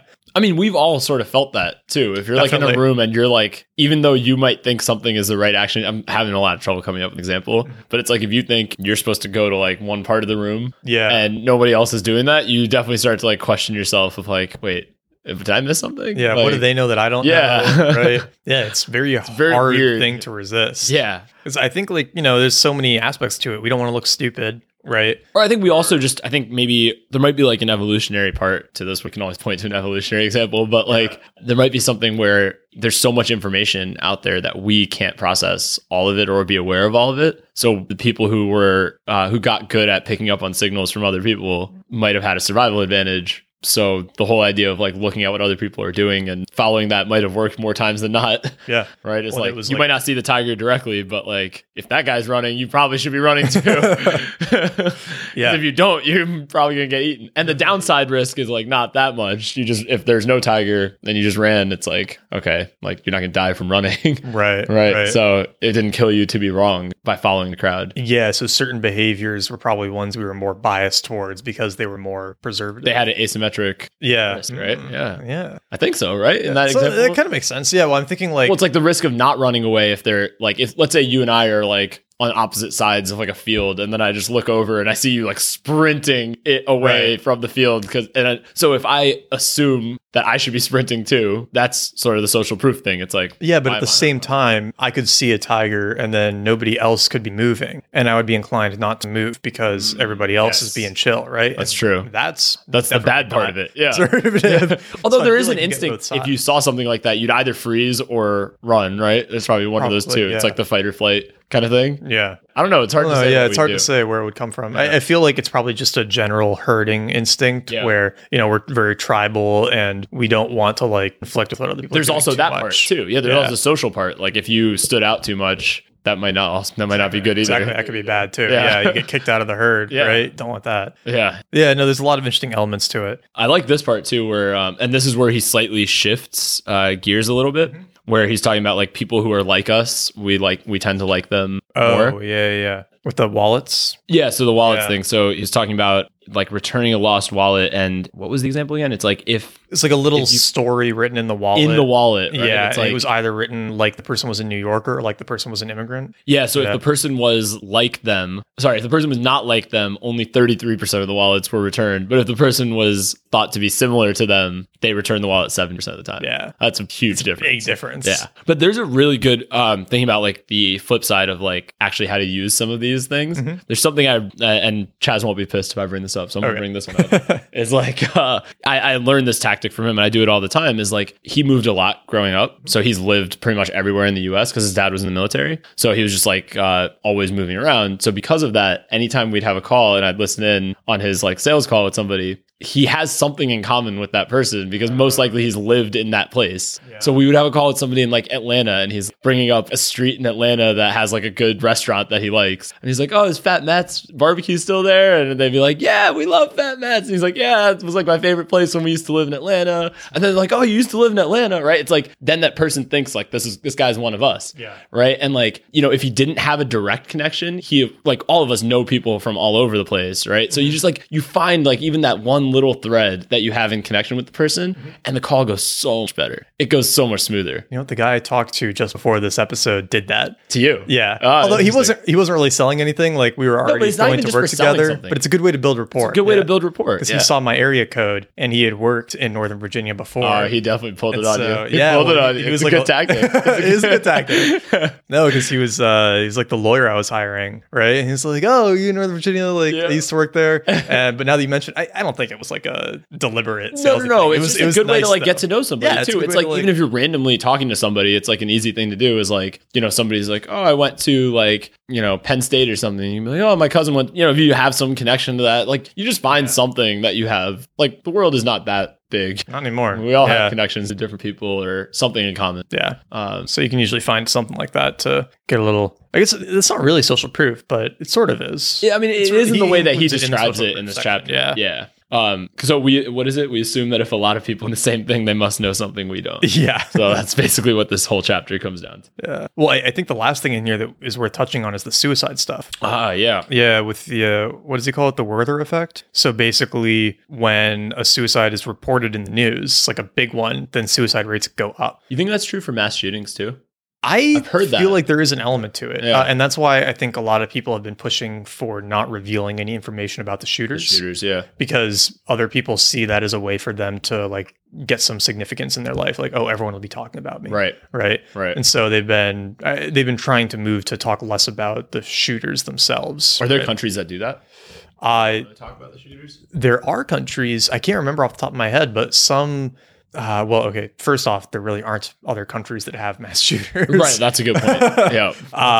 But then there was, I can't remember where it was, but they got the newspapers to stop reporting suicides, to stop talking about them, and it decreased the overall suicide rate. Because it is this thing that Yeah. this effect that he's talking about in this chapter. Which is you and see it's, people like, doing that. pretty unfortunate, right? Yeah. And then the point he makes is that people will do it in seemingly accidental ways, like by driving their car into another car off the road or like crashing a plane, right? And so he actually says that he avoids, public travel stuff like after a big suicide has been reported, which is pretty Even wild. if it's like a celebrity, or Yeah, because like if it's a whatever. celebrity Yep. or It's somebody gonna be like reported that everywhere. kind of infects people. Yeah. Where there's a lot of people walking around who are on the verge of committing suicide, and then they just need that little little splash, push. basically. Yeah. Yeah. Like, oh, well, if they did it, I can do it, right? Or, oh, like, I'll get the attention And it too. might not even be a conscious thing. Yeah, it's probably not. Yeah. It's just like that gives them the social proof Yeah. of doing it. To do something. Yeah, and the statistics on that are kind of crazy. There's a good Freakonomics episode on it too. And the conclusion of the Freakonomics episode was basically that, like, yeah, we should absolutely stop reporting suicides in the news. Like, it's pretty clearly has this effect, and there's really no good stuff from it. Yeah, the one thing they said that you might be able to mitigate it by is by not focusing on the suicide itself, but focusing on how much the family and people missed the person, right? And like how sad they were that they died. Yeah. So right? then it shows you the negative effects of that Exactly. behavior. Yep. Yeah, and it doesn't like dig into stuff about them. And So their then that's life. like for the mass shootings, it would be the same thing of like you focus more on the victims Yeah, as exactly. opposed to like the person who did it. Yeah, which I think they did. But a there good is this job of. instinct too of like this like almost tribal, like we want to burn that person at the stake. Yeah. So it's like there is this instinct of like, I want to know exactly who it is and like find out all about them. And Well, that's the crazy thing with when it happens now is that it immediately turns into this like, oh, are they Muslim or are they not Muslim? Right. That's immediately Yeah. what it gets into. That's so true. And then you just go on Twitter and you can read through all the comments, and it's like you've got this whole camp, and it's like, well, obviously, like, well, it's because well, there's confirmation know. bias on either side. Yeah. If it's like, if it is, then there's one camp that's like, see, we told you. told you, Everybody in this religion is bad. And like, if it's not, then the other camp's like, see, we told you. Yeah. yeah, like it's not just this one group, right? I bet there is a good book though about all this stuff, like that dives specifically into like violent acts and Well, the weird thing with mass shooting stuff is it's a fairly recent phenomenon. Yeah, but I'm right? sure someone's written a book about it. Yeah, I'm sure there's got to be like- something out there. yeah. Although it'd be hard because it's so Keeps changing too. well, and it's so statistically insignificant in the number of occurrences Yep. that you can't really make any. The definition too of generalizations. mass shooting is very interesting. Like, have you seen how different outlets define it so differently? That bullshit statistic, like there have been More mass days shootings or, than like, days, yeah. and it's like It's no, like, wait, there have been lots of days with gang activity where Right. people died from gunshot wounds. There have not been mass shootings. Right. Those are different. Like, there's clearly differences Yeah. in those. There's yeah. a big difference between a shootout in the south side of Chicago Right. and a guy posting up in a Vegas hotel, right? And like shooting people out of his window. Yeah, those are two very different things, but it sells a narrative if you call them the same thing, right? Yeah. And then like the NRA gets angry, and then like liberals get Every angry, and then everyone's angry, and then here we are talking about Yep. it, increasing And the yeah. So our fault. good times. Yep. All right, moving on. So the next one is called liking. The friendly thief. So basically, that when we like people or when we like something, we attribute more good things to it, right? And we just like give it more leniency and go along with whatever that person wants. Well, you see this all the time. I mean, this is kind of like what we were literally just talking about, the two camps or whatever. Yeah, exactly. People always just kind of like attribute. Actually, that's not really the same thing, but it's like it is kind of like if we see somebody in our tribe being Yes. attacked, Right. then we will assume that they are right. Yeah. Right. Right. Like, Because we like them. Yeah. We like people like them. well, and this is the hardest thing whenever you hear a story from a friend about something bad that happened to them, right? Yeah. Because you don't know what side of the story. exactly. The you're- yeah. temptation is to just take their side and be like, yeah, that person was like terrible. And it's like, all right, there's probably more nuance to Yeah. this, right? Yeah. And it's like the same thing with all the tribal stuff, Yeah. right? You kind of have to check that impulse to immediately jump on the bandwagon for your group. We talked about like the net neutrality thing a lot before, right? yeah, right. This is Yep. like the perfect example of it. Like all the net neutrality repeal stuff is just not a big deal. Right, but you were saying that But- like, and the thing is, I haven't done a whole lot of research about it, but if you hadn't told me all that stuff about how it's like, there are definitely two sides to the argument, Yeah. I would have just looked at what my tribe is doing. Yeah. And then I'd It's like if you be just like- look out on Reddit, it's Yeah. like, oh, all the tech people are losing their shit over this. It must be bad. But exactly, right. Yeah. Yep. So it's so easy to just kind of like blindly follow whoever we like's opinion. It's also, I wonder if that's also why celebrity endorsements in general are so valuable. Because if you think about it, like, who cares who LeBron James votes for president? Yeah. Like, he's not like it's not like an educated political. Yeah. Like, he's not like a, you know, like what does playing basketball have to do with running the country? Like, he probably is a smart guy in his domain. He's probably a smart guy in general. Yeah. Like business savvy and whatever. But like, those are two very different things. But I bet there are people who voted a certain way. So they're like, LeBron voted for Hillary, so I got to vote for Hillary. You know, it's just like, they just correlate those two things. They like somebody, so they attribute whatever that person's doing to be good. Right. And that's the same thing for any kind of celebrity endorsement, for products or for anything. It's like we know that just because people like this person, right, that they'll trust their opinion or what they're associated with, right? There's sort of this like effect that happens. This whole influencer marketing. Yeah, well, like it is influencer it's marketing. Yeah, exactly. It's like you just put this name brand on your product, and then your product gets some of that person's name brand, you know, projected onto it. Yeah, just by like being associated with it. It's like really effective. And then just on the individual level, he's got these examples that handsome men receive much lighter sentences, and attractive defendants were twice as likely to avoid jail as unattractive ones. I think that means we have some leeway to go commit some exactly. Dude, we can smuggle so much Bitcoin. Send it all to ISIS. On all the watch lists now. Good thing this isn't public. No, I'm just kidding. Seriously. It's just a private conversation, Nat and Neil. But it's interesting how it can work in like such subtle ways. Like the one where he's talking about like the student and the experimenter dressing similarly versus differently. Which one was that? The one where basically, Yeah. So when the experimenter was asking something of the student, I think what was it? He's asking for like a little bit of money like or something. Dime to make a call. Yeah, very small amount of money. Yeah. But if they were dressed similarly, the student was, I think, 2/3 more likely. 2/3 more likely. Yeah. No. It was granted. It was granted more than 2/3 of the time. And when they were dressed differently, it was provided less than half the time. Yeah. So it's like not a gigantic difference, but it's such a subtle thing. Mm-hmm. It's like if you were wearing a suit and I'm wearing a t-shirt, we're not dressed similarly. Yeah. So there's some part of you that's like, all right, this guy is not the same as me. But if I was wearing a suit and you're wearing a suit, it's like, okay, well, this guy's one of my tribe. Dude, I catch myself doing that all the time. Really? Okay. I judge people based on like how they're dressed, probably more than anything else. Really? Yeah. You would not have struck me as somebody who does that. Well, I mean, I think it's actually a pretty useful heuristic. Like if somebody is in a suit and like walking around and like super suited up, I just typically assume that I'm not going to like them very much, right?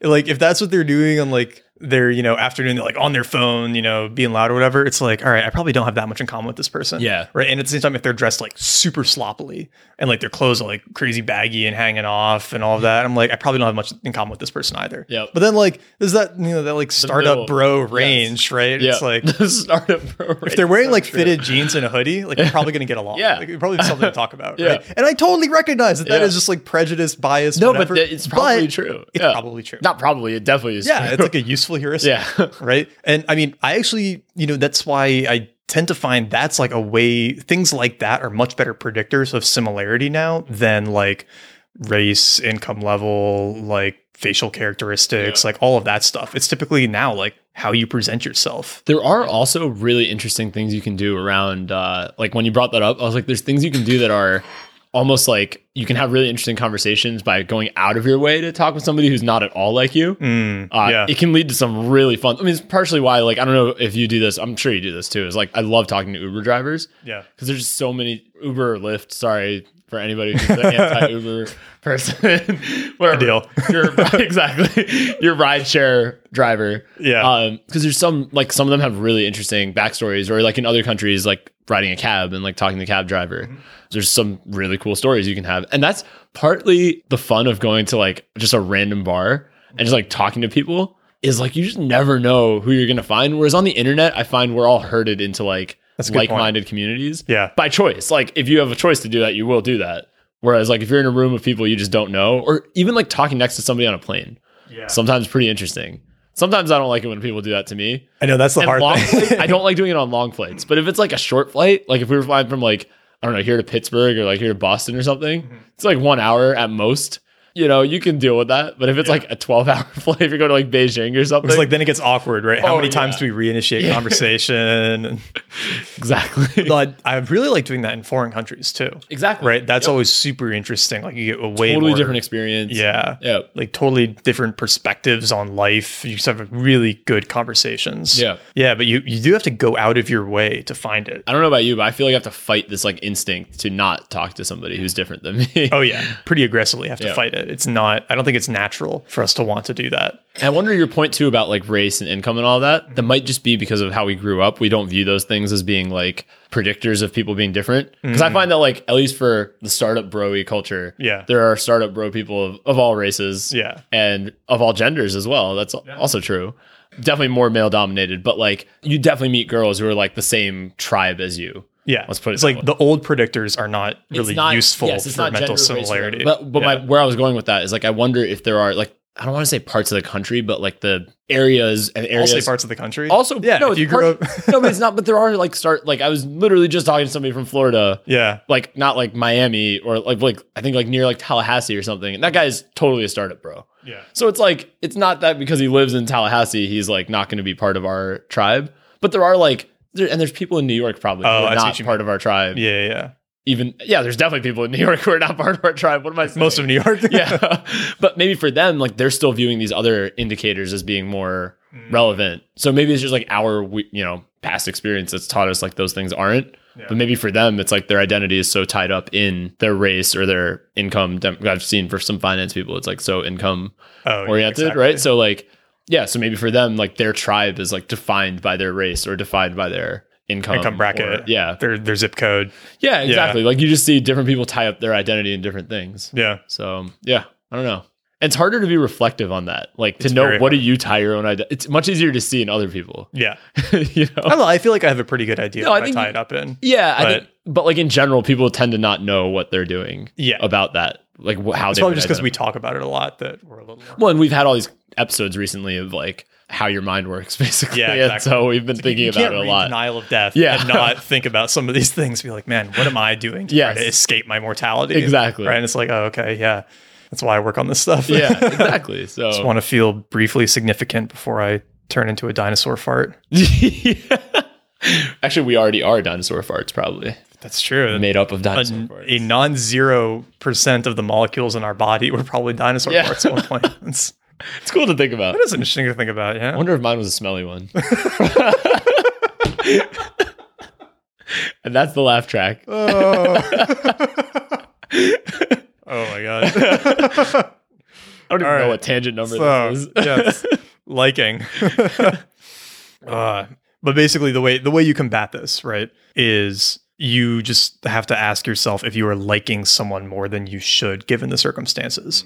If you've met someone and it's only been 20 minutes, and you're like, oh, this person's great, I want to invite them to my wedding, that might be a sign that they have pulled some trickery on you to make you like them more. Did he have a good counter to this one? Yeah, that was the counter. It's just to be alert. So he basically says you just need that awareness of like, wait, why do I like this person so much? Oh, yeah. Right. More than Is it we should. truly because we have a lot of stuff in common and share a lot of ideas, or is there something else here where I just like feel like they're part of my tribe? Yeah. I also liked when he called out, I was looking for the quote, I found it, where he called out like the whole natural Yeah. thing, right? That was- Yeah, we get hooked on a fad and then we think that everything associated with that fad is good. Yeah. Right. It's like, So- I mean, do you remember when gluten-free was just becoming a thing? You would see like gluten-free water. And they Yeah. still have it. They still have that on the label. It still says gluten-free on water bottles. And you're just like, okay, like, why? But I bet there are people who are influenced by that. Exactly. People probably think that, oh, that means it's healthy. That must mean, or that must mean the non-gluten-free labeled bottled water has Have gluten in it. yeah. Then so They're just like marinating wheat in water before they sell it.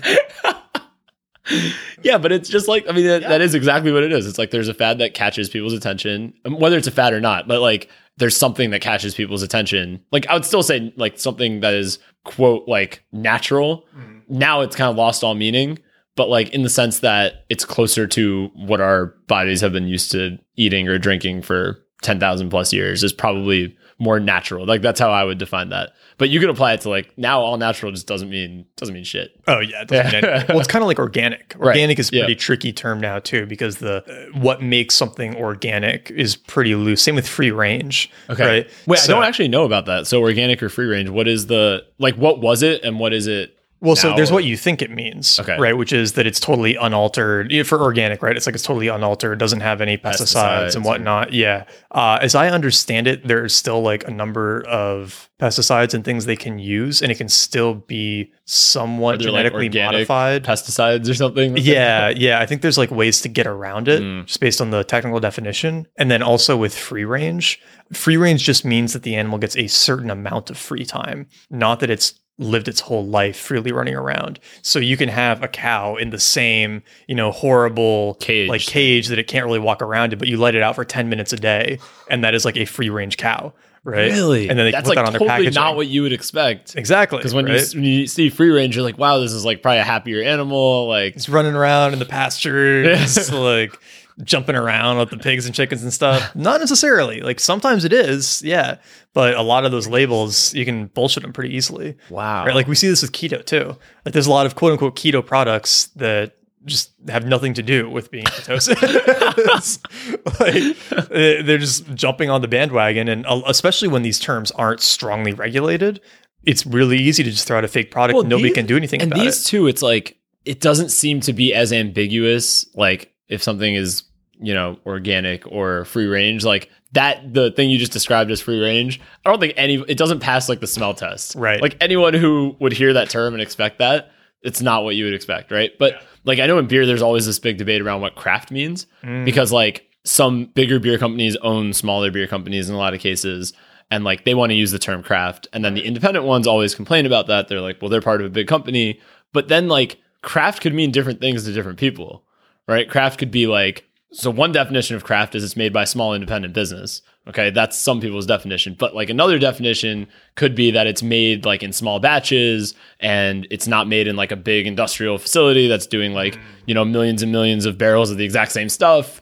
It's like, this batch is sort of a limited edition. Like different people have different things that they mean when they say the word craft. Right. So in that case, like there's an actual debate that I'm like, okay, I can see like both sides. Like it might, the ownership structure maybe does influence when someone buys something that's labeled craft, they might not think they're buying it from a $100 billion company. Yeah. But on the other hand, it's like they might still be adhering to all like the small batch things that you would expect from a craft, like Just a owned by a craft product. Yeah, that just happens to be owned. So it's like there's an actual debate, but the free range thing doesn't sound like there's a debate on like there wouldn't be people who are like, well, that is free range. Yeah, technically, the only people who are saying that are the owners invested in of the space. the beef companies. Another example of this I heard recently is Prosecco. Okay. So champagne has to be from Champagne, France, right? Yep. Prosecco technically has to be from a certain part of Italy as well.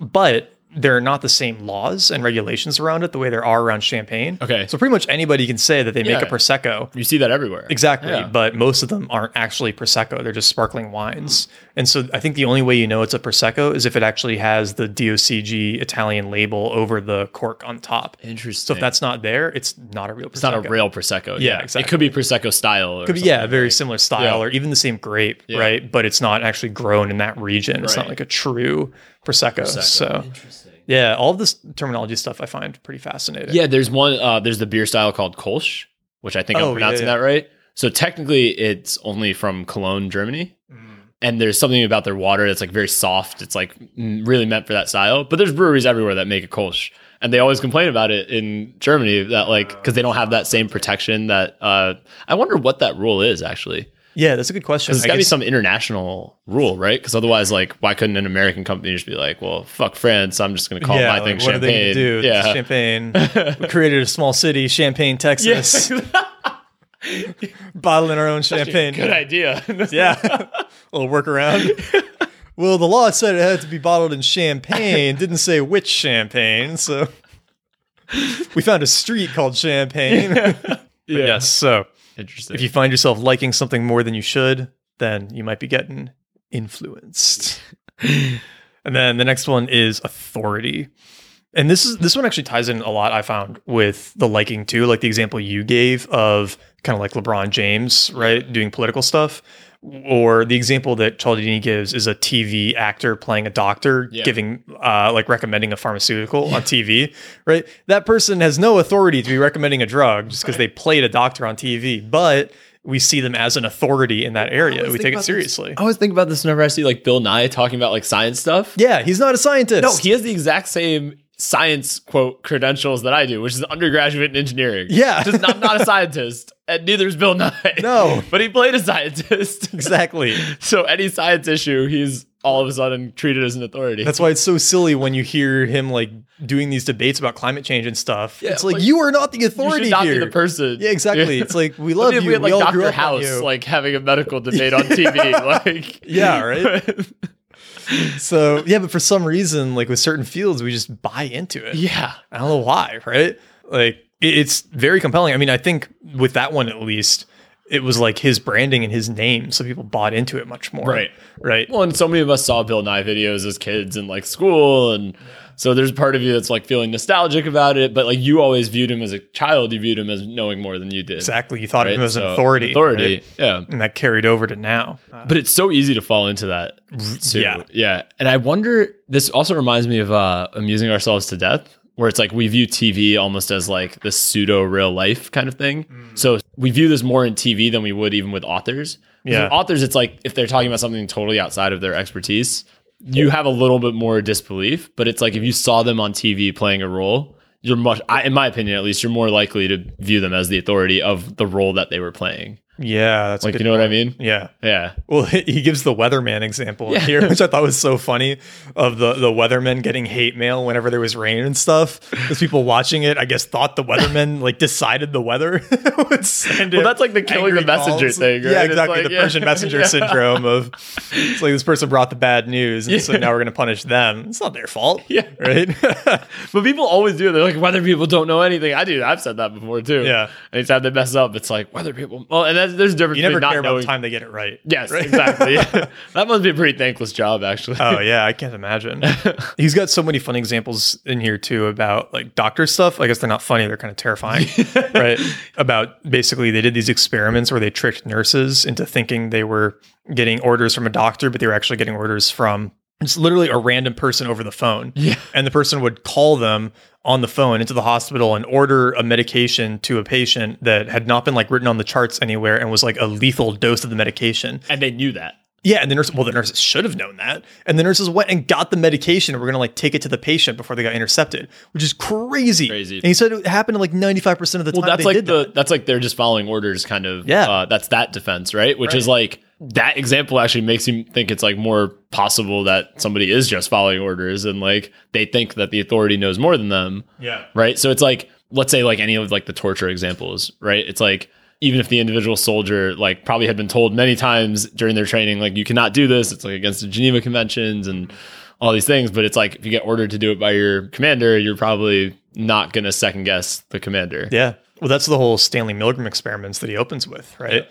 Is where he's got these two people, and you know, one of them is I've heard some criticism about those experiments though recently, but I could be like about the methods. yeah, I could be like, Well, that experiment definitely would not fly today. yeah. So there was that part of it, but it was also there's something about the method. Like there was somebody who, I don't know, I'll look it up. But it was one of those like repeatability things for psych experiments. Well, I think they can't repeat it this now. one. Yeah. Well, no, they and did lot a of the modern people- day version that was like not pain driven. Oh, I see. Like, yeah. So it's still hard to know if you're actually repeating the experiment. Yeah. But they got like a slightly different result. It was still like people do obey authority, but not to the degree that. Yeah, because Milgram got some pretty seeing. crazy results. And the short version for anyone who doesn't know about this experiment was Stanley Milgram had people come in and then he told them they were administering a test to somebody on the other side of like a hidden panel. So they couldn't see the person they were administering the test to. And every time that person got something wrong, the experimentee had to shock them. And then every time they got it wrong, they increased the amount they were shocking them. And eventually the person was like screaming and begging them to stop and, you know, like begging for the experiment to end, asking to leave. And Milgram kept telling them, no, you have to keep shocking them. And these were just people off the street and they kept going along with it. Yeah. Even when they were hearing these like horrible cries for help. And the cries for help were all faked. So it was Right, by but another it's like- experimenter. yeah. But it's still like, that's the terrifying thing. Yeah. That these people could, They wouldn't have known that. yeah, they didn't know. Well, and that's one of the things I've heard about the experiment is that a lot of those people got kind of like screwed up from going yeah. through it, right? To know that they know they capable could of that. do it, yeah. Well, that's like, I mean, Jordan Peterson talks Peterson. about that. Yeah, Yeah, to know exactly. that you could be like You could be a the Nazi soldier. Yeah. Yeah, exactly. Yeah. And that does fuck you up to think about that. Yeah, it really does. Yeah. Well, and that's sort of like the weird thing too is, you read enough psych stuff and it's like, okay, yeah, pretty much all of us would have gone along with it. Yeah. Right. Yep. And nobody wants to say that because it's like, oh, you would have gone along with it? Like, you're a terrible person. Yep. And it's like, no, we're just kind of honest about human nature. It makes you that much more admiring of people who went against the grain. Yeah. Because it's like, when you really start to understand it, it's like, you don't even realize how hard that possibly could have been to go against the grain on that. Oh, yeah. It's like I was reading, I'm almost done with the third volume of that Churchill biography, the William Manchester one. Mm-hmm. And like, this is a much less extreme example than being a Nazi, but like the appeasers, basically. So like I don't know if are you familiar with this? Like how Chamberlain was like, Neville Chamberlain was a big appeaser of Hitler. He was like, oh, if we just give him Czechoslovakia or we just give him, I think Austria was the first one that they gave him, and he'll be happy and he won't expand anywhere else. And Churchill kept saying like, this is not the end game. Like clearly this is just the start. And everyone was like, shut up. And he like lost his seat. He was basically politically exiled, but he kept like writing about it and like talking about it. And he was literally the lone voice until they went in and invaded Poland. And that was when people started being like, maybe there's something to what this guy's been saying. But it was like 10 years of him being this outsider talking about it and doing whatever he could on the side to like have people start prepping, like whether it's his contacts in the military to be like, please make sure you're aware we could go to war at any time. And this is not the peace that you think that it is. But to see somebody do that at the cost of their career, it makes you wonder, it's like, would I do that? Because if I saw everybody else going in the other direction, I don't know. It's like most likely not. Yeah. Right? Like most likely I would have been an appeaser. Just to see if you see everybody else doing it, like social proof. It's very hard for me to say that like I wouldn't be that person. And I think that's part of the problem we have now with all of this crazy political correctness. Yeah, right. Is that there's a lot of people who disagree with the things that are being said and instituted, but they just won't talk about it. Yep. Right. And because again, it's like, fear of going against the grain, like you said, and like standing out. That's hard. I think the one difference I see now versus the example I gave was like now it seems like there's enough people who know that they're just being quiet out of their own job security. Yeah. As opposed to thinking that they're wrong. But what if that's just how it starts? That might just be how it starts. Right. And then because the more you do that, exactly, yeah. you create the cognitive dissonance. It's like, well, I didn't speak up before, so I must not be that not okay with it, right? Yep. Like that's a very good point. It must not be that big a deal because I haven't done anything about it, right? And it's like, well, that guy did something about it and I didn't, so it must not actually be that big of a deal to me. And so you start going along more and then more with things. Yep. Yeah. One thing leads to another. Like very slow escalation, right? That's a really good point. That's probably how it happens. Yeah. Yeah. Which is, I feel like that's why you need to like openly disagree with stuff that even when you feel like you shouldn't. Right. And you should just be disagreeable. You kind of have to retain your own intellectual honesty. Right. So that actually adds credence to the, when people always say like, well, you just posted like an article about it. Like what does that actually solve with the problem? But it actually solves it for yourself. Yeah. Because it entrenches your position a little bit more. Like if it's a disagreeable position to what the herd it can go both ways. It can go both ways. Yeah. But you kind of like put a stake in the ground in some ways for yourself, not really to convince other people. Yeah, it's like at least I have said this thing, so that I know that I am being honest. And it could go both ways. You're totally right. You can get entrenched in a wrong position too. Exactly, and then you're fixed on this, right? It's like I felt like Jamie Dimore, whatever the JP Morgan guy, who was like shitting on Bitcoin. Yeah, right. That's Dimon. Jamie Dimon. That's right. Dimore is the Google. That's right. Yeah, right? Yeah. No, I was thinking that's not Dimon. Jamie. It's something else. Yes. Yeah. It's Jamie Dimon. It's Dimon. Yeah. Oh, I messed it up twice. Okay, Dimon. No. Dimon. Yes. Dimon. Jamie Dimon. Yes. All right, you got it. Yeah, but you knew who you were talking about. Yeah. But he when he was being like, "Oh, Bitcoin's a fraud, it's fake," right? It really felt like, okay, you didn't get in on this early, yeah, and now you're the pissed. Funny thing is, they actually were doing a lot of, not a lot, but they already had active Ethereum experiments going on. Yeah, active people in his company were doing stuff on the blockchain. They were working on it. There was an Ethereum event in the JP Morgan office on the day that he was on TV talking about like it being a fraud. So I always like wondered what the actual motivation for that. Okay, my speculation. Also, then Bitcoin crashed a little bit, and a bunch of people from JP bought in. That's literally what I was going to say. My cynical side of me thinks that was their way to create a buying opportunity for their own firm. No, and there's no regulation on it, really. There's no regulation. You can come on TV, say whatever you want and you don't have to disclose your position at all. Whereas for stocks, you do. Like if you go on CNBC and you're talking about like, oh, I think Disney's going to be like double of what it is today, and you own Disney, you have to disclose that like you own Disney. Right. And you can't just go out and buy up a bunch before you do that because that's market manipulation. Right, But exactly. there's no market manipulation laws on Bitcoin. Yeah. So he could say something like that. Have his people buy a whole bunch of Bitcoin, and then they know it's immediately going to come right back to work. Well, that was the problem with all of these celebrity ICOs, right? Oh yeah. So you have like Floyd Mayweather. That's like literally all these tactics being used. Yeah, authority liking, right? Social Floyd Mayweather proof. saying you should buy this new coin that I'm helping ICO, right? Like, what is Floyd Mayweather can't read? Like, he doesn't know anything about Bitcoin, right? But And for those who think that's just being like mean about that, he like actually can't read. yeah, he literally Like can't. they had him try to read something on TV. Him and 50 Cent had a bet about like 50 Cent said something about how he can't read, and Floyd's like, I can read, and then 50 Cent's like, all right, read a page out of Harry Potter on, I think it was like Instagram or something, Facebook Live, I think was what it was. Yeah. And he like couldn't do it. But yeah, it's like you just get a random celebrity to pump an ICO, and Yeah. there's no laws against it right now.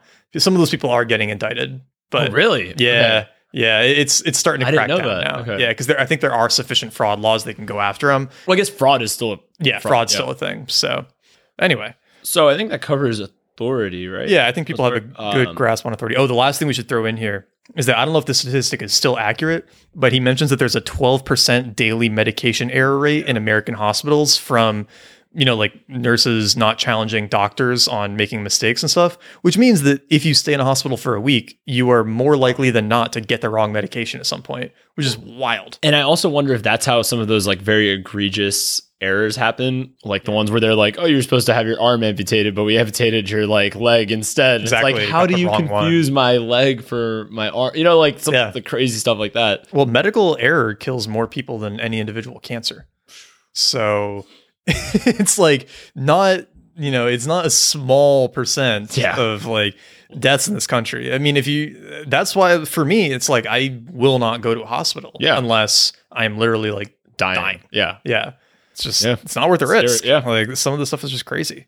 And then the question he says you have to ask is this authority truly an expert? Right. Right. Is whoever Which is a good one, which is kind of what we were saying is like, like when a celebrity endorses a political candidate, like, do they actually know what they're talking about? Like not anymore. He can't do that. But like if Kevin Spacey endorsed a candidate when he was playing the president on House of Cards, right? Oops, spoiler alert. Yeah. Well, I guess he's not in House of Cards anymore. So yeah, I think they're canceling it. Yeah, or I think they are. No, they're putting doing it on hold. No, they're doing another season just without him. How? Well, don't spoil it. No. It's just I don't know how they're going to do it. Oh, they just have announced they're not canceled. There's going to be one more season, but just not with him, and they haven't said how. CGI Kevin Spacey for a whole season. No, I think they're just not going to be Kevin Spacey in it. I'm very curious where they're going to take it. Yeah, but I wonder how they'll do that. Yeah, they said what's the actress's name? Robin Wright. She's going to be the like actual lead for the whole show for that whole season. Good for her. Yeah, she's so great. It'll be interesting. Yeah, he'll just have to die in the beginning or something. Something like that. Yeah. But it'll be like off screen or something because he's not involved at all anymore. Netflix did a good job of completely taking him out. Although, okay, this is a total tangent. All right, let's go. I guess like the challenging thing with him is like obviously it seems like he did a bad thing, right? But do we have like confirmation any of it happened, or was it one accusation? I think he like admitted to it happening. Did he? Like Okay. he said something. Well, not that. The first incident, he said he still has like no recollection of. Okay. But he didn't like rule it out. He didn't deny it either. He was like, it's possible. Okay. That it could have happened. Because I guess it happened so long ago. Yeah, and I think even in the story, he was like, people said he was drunk. Anyway, so it's also possible he was like blacked out or something. Doesn't excuse it, but it's like could still be that he doesn't actually recall it happening. Yeah. So he might not be lying about that. But then there were a lot of other people that came out of the woodwork. Like there was one actually, the thing that I think was the straw that broke the camel's back was last year. Mm-hmm. There was somebody who said that like they were in a bathroom at a bar, like he was in a bathroom at a bar, and like Kevin Spacey was in the bathroom too, and then just like grabbed his drunk. Okay. Like, yeah. I'm so off social media. I don't and that hear was like about, a like, the rest confirmed, of and that one was like, I think the guy's mom was actually like famous of something. Like so he wasn't like it wasn't like a nobody. So it was like became a much bigger deal. Got it. Yeah. And I think he's checked himself into like rehab or something. Oh yeah. Like sex addict rehab. Yeah. So I think it was like not just like a he said kind of thing in this case.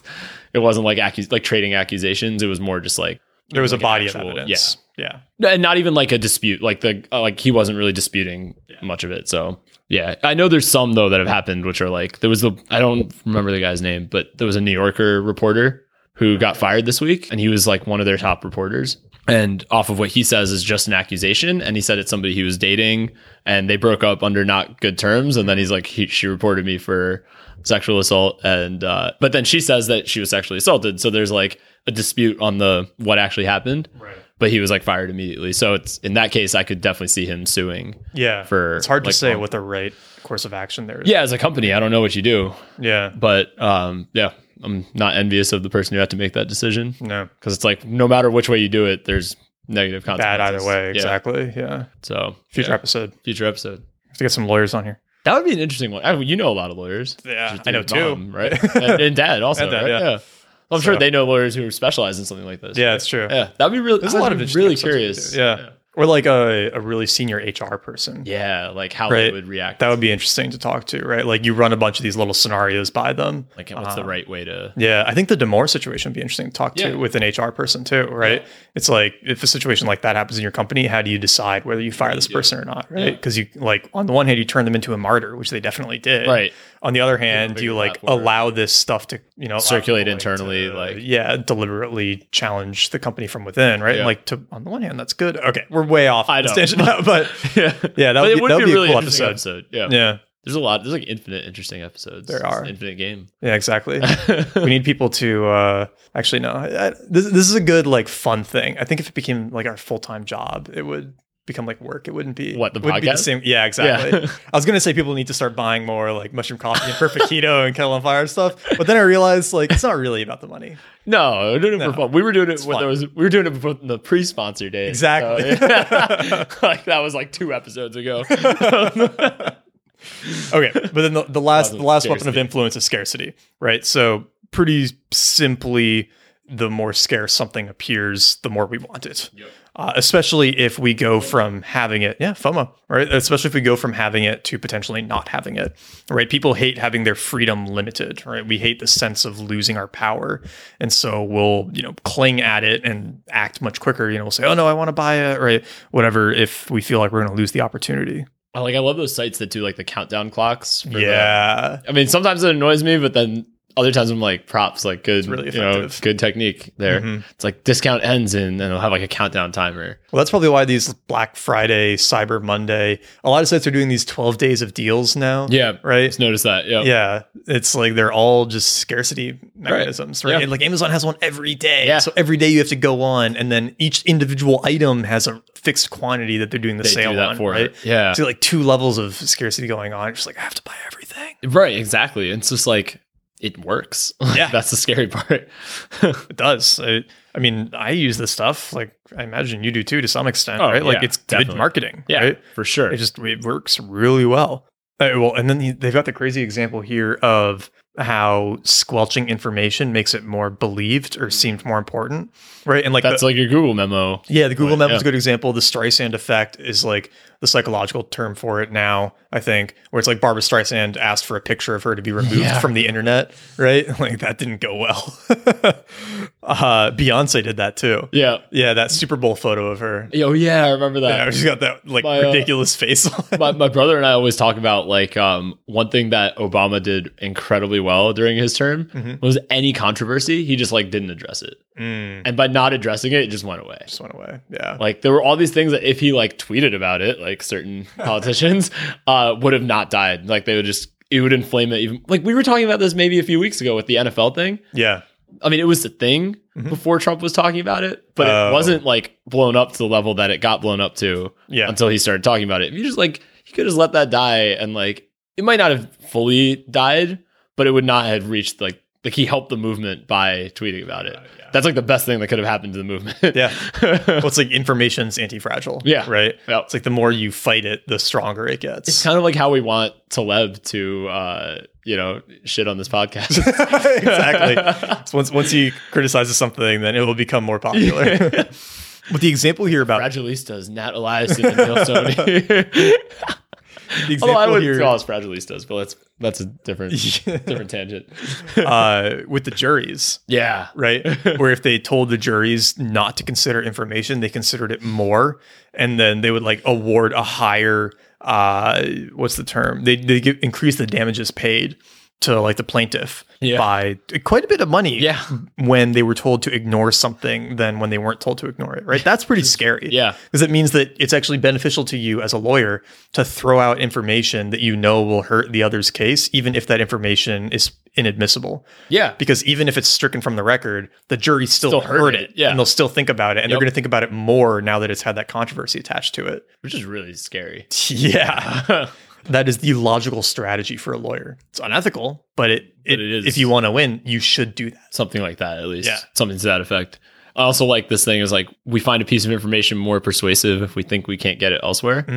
Yeah. It's also special. Yeah. Well, it makes me think of like a lot of like paid sites. Right. Which or even like paid courses, books even. You'll take something you paid $100 to watch more seriously than something you found for free on YouTube. Yeah. Or if you read a blog post versus buying a book about something, you'll take the information way more seriously. Yeah. Very true. Which is silly, but it's true. It happens. Yeah. I definitely do. I mean, you have like book length blog posts, basically. Not book length, but chapter length. Easy. Yeah. No, easily a chapter length. But like, and I'm not saying people don't take that seriously, but if you wrapped them all up in a book, people would like... Would have a different clout to it. Yeah. Weirdly. You know, but it's the same information. Well, that's almost like a weird authority thing too, right? Yeah. Where books get more authority attached to them. And that's part of Book in a Box. Yeah. Right? It's a good premise. It's a great model. Yeah.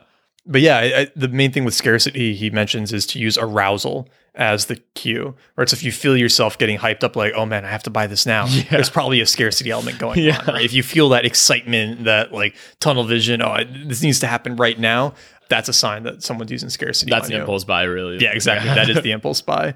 And he also points out that most things are not made better by being scarce.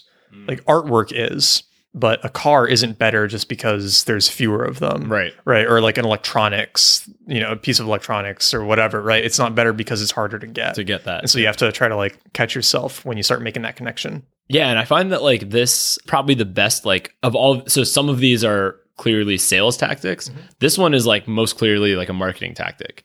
Yeah. You could also use it as a sales tactic. Yeah. But it's it's a very commonly used marketing tactic. Let's put it that way. Like even anything, the simplest example is like you go to a grocery store and something's like on sale for 50% off, but it's just for that week. So you're like, if I come back next week, it's not gonna be on sale. Right. So I better buy this now, even if you don't buy need extra. That thing. Yeah, exactly. You'll buy 2 of them or 3 of them, even though you might not actually need even one of them. Yeah. You just gets, caught up in the fact that it's a limited period of time. I'm going to save money, but you don't even think about, do I need to be spending money right in the first place on this thing? Yeah. Yeah. So you just got to watch for that arousal.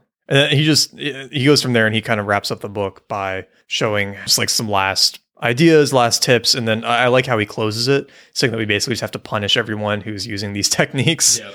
And we can read the last section here where he says, we should refuse to watch TV programs that use canned laughter. If we see a bartender beginning a shift by salting his tip jar with a bill or 2 of his own, he should get none from us. If, after waiting in line outside a nightclub, we discover from the amount of available space that the wait was designed to impress passerbys with false evidence of the club's popularity, we should leave immediately and announce our reason to those still in line. In short, we should be willing to use boycott, threat, confrontation, censure, tirade, nearly anything to retaliate. And I think he goes a little far there. For me, at least, he goes a little far. Yeah. Because that would mean we have to boycott everything that uses literally FOMO. Everything. Or like any, right? Like literally like every site on the internet. Every site on the internet. Every store. We can't totally do that. Possibly even this podcast because we're like we have sponsors. So it's true, we do. That means we're using our authority and social proof, right? We kind of are. And our liking. Right, exactly. And you guys like us. So if we like mushroom coffee, you like coffee, we love perfectketo.com/think. Yeah. So I mean, like, I think he goes a little far. And I'm honestly, does he have quotes on the back of the book? He must. If he has endorsements, that's a good point. Book, he's using it too. Hold on, we have to look. That would be the ultimate skin in the game if he doesn't. Let's see. Oh wait, I've got a physical copy. Yeah, I have mine at my apartment. I forgot to bring it. Oh yeah. All right. He does, right? Right on the front page. Over 250,000 copies sold. There you go. Social proof. He's got a huge quotation from Tom Peters, and then we've got quotations on the back from Roger Fisher from Harvard, the Journal Harvard, of there you Marketing go. Research, That's Harvard authority. Authority, David Myers, Alan Resnick, Journal of Retailing. He's got a quotation from Charlie Munger here. Like, yeah. Okay, so Come on. just take Come the on, Sean epilogue. Amy. Just take the epilogue with a grain of salt. Yeah, Like, exactly. he goes a little like No but skin in the game. Yeah, the economy would not exist without like these tactics. Like Yeah. this is just how humans operate. So it's unfortunately how it is, but Yep. you just gotta go with it. The best thing you can do is Yeah, be aware of it. Taleb would have a field day with that if Oh, he yeah. knew about. Half of me like wants to when this episode comes out, like tweet it at him and be like, we called out Cialdini in this one. No skin in the game. Yeah. But yeah, I mean, the best thing you can do is read the book, grab a copy Yep, definitely. from the show notes at madeyouthinkpodcast.com. Learn the 6 influence weapons pretty well so you can watch out for them. This is a good primer, actually. I think this is one of the episodes where we did a good job of actually hitting on a lot of the main points. We actually got through the whole Yeah, we outline, actually got through the outline, which is- never happens. yeah, Like, pretty rare. It's pretty it hasn't good for happened in us. a while because we've had a few rushed episodes, even though maybe the people listening that they still Yeah. are a couple hours long. But For us, they've been rushed. yeah. Yeah. So this was good from that regard. But yeah, pick up a copy of Influence. If you liked this and you haven't listened to our Charlie Munger episode, Yeah, you'll really definitely do that one on the psychology of human misjudgments. It's only 2 episodes ago, I Yeah. think. Yeah. Yeah, that was a really good one. I think Principles would be another good one. Yep. We've mentioned a few of the other ones during this, Yeah. but they're not Using ourselves to related death. this topic necessarily. Yeah, a little bit.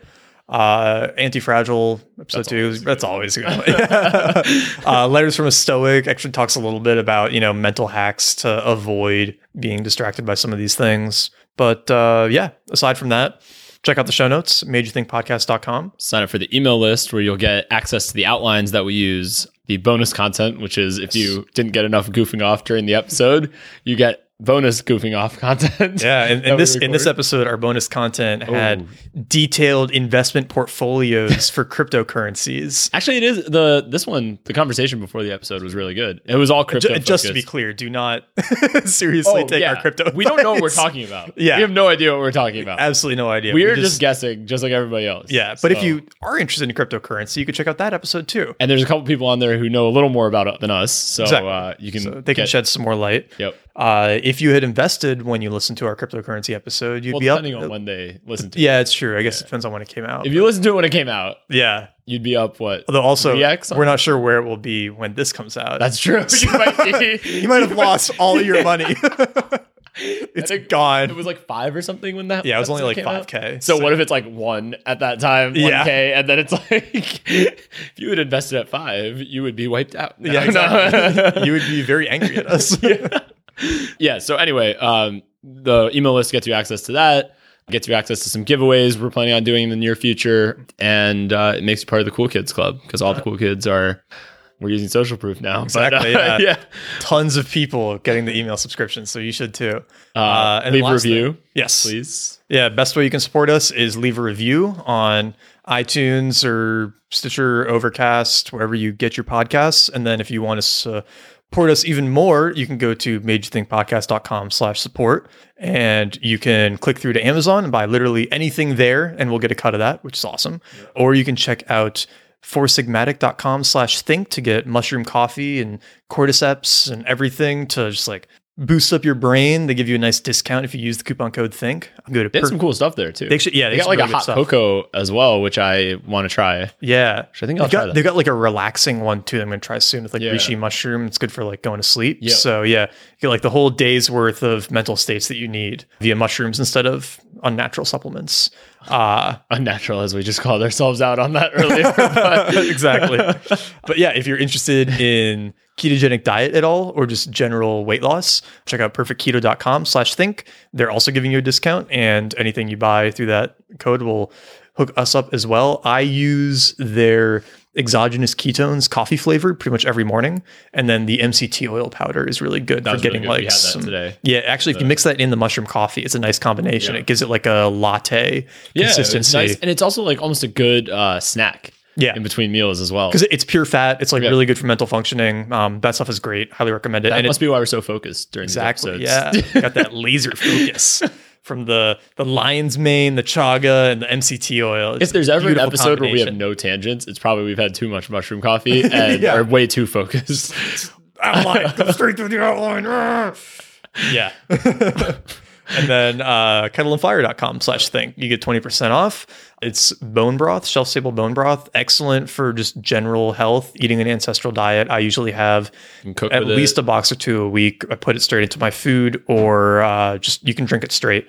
Actually, the beef broth mixed with cumin and a little bit of salt is really good. It's like a nice soup. Especially now that it's getting colder. It's like Yeah. really Depending on where you are. depending on where you are. Yeah. For us, it's getting cold. It's getting cold Snow here. outside, Yeah. yeah. So yeah, check all of that out. Support your podcast hosts, and we'll see you next time. Yeah, and reach out to us on Twitter. If Oh, yeah. anything that we got wrong, anything we got right, and if we made you laugh, if my if my dinosaur fart joke made you, If that works, yeah, exactly. let us know. It's our sister and podcast. Made you laugh. Made you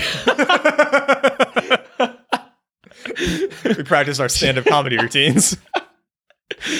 share the episode if you liked it, if you want other people to know about it, and yeah, till next time. Until next time. Thanks, everyone.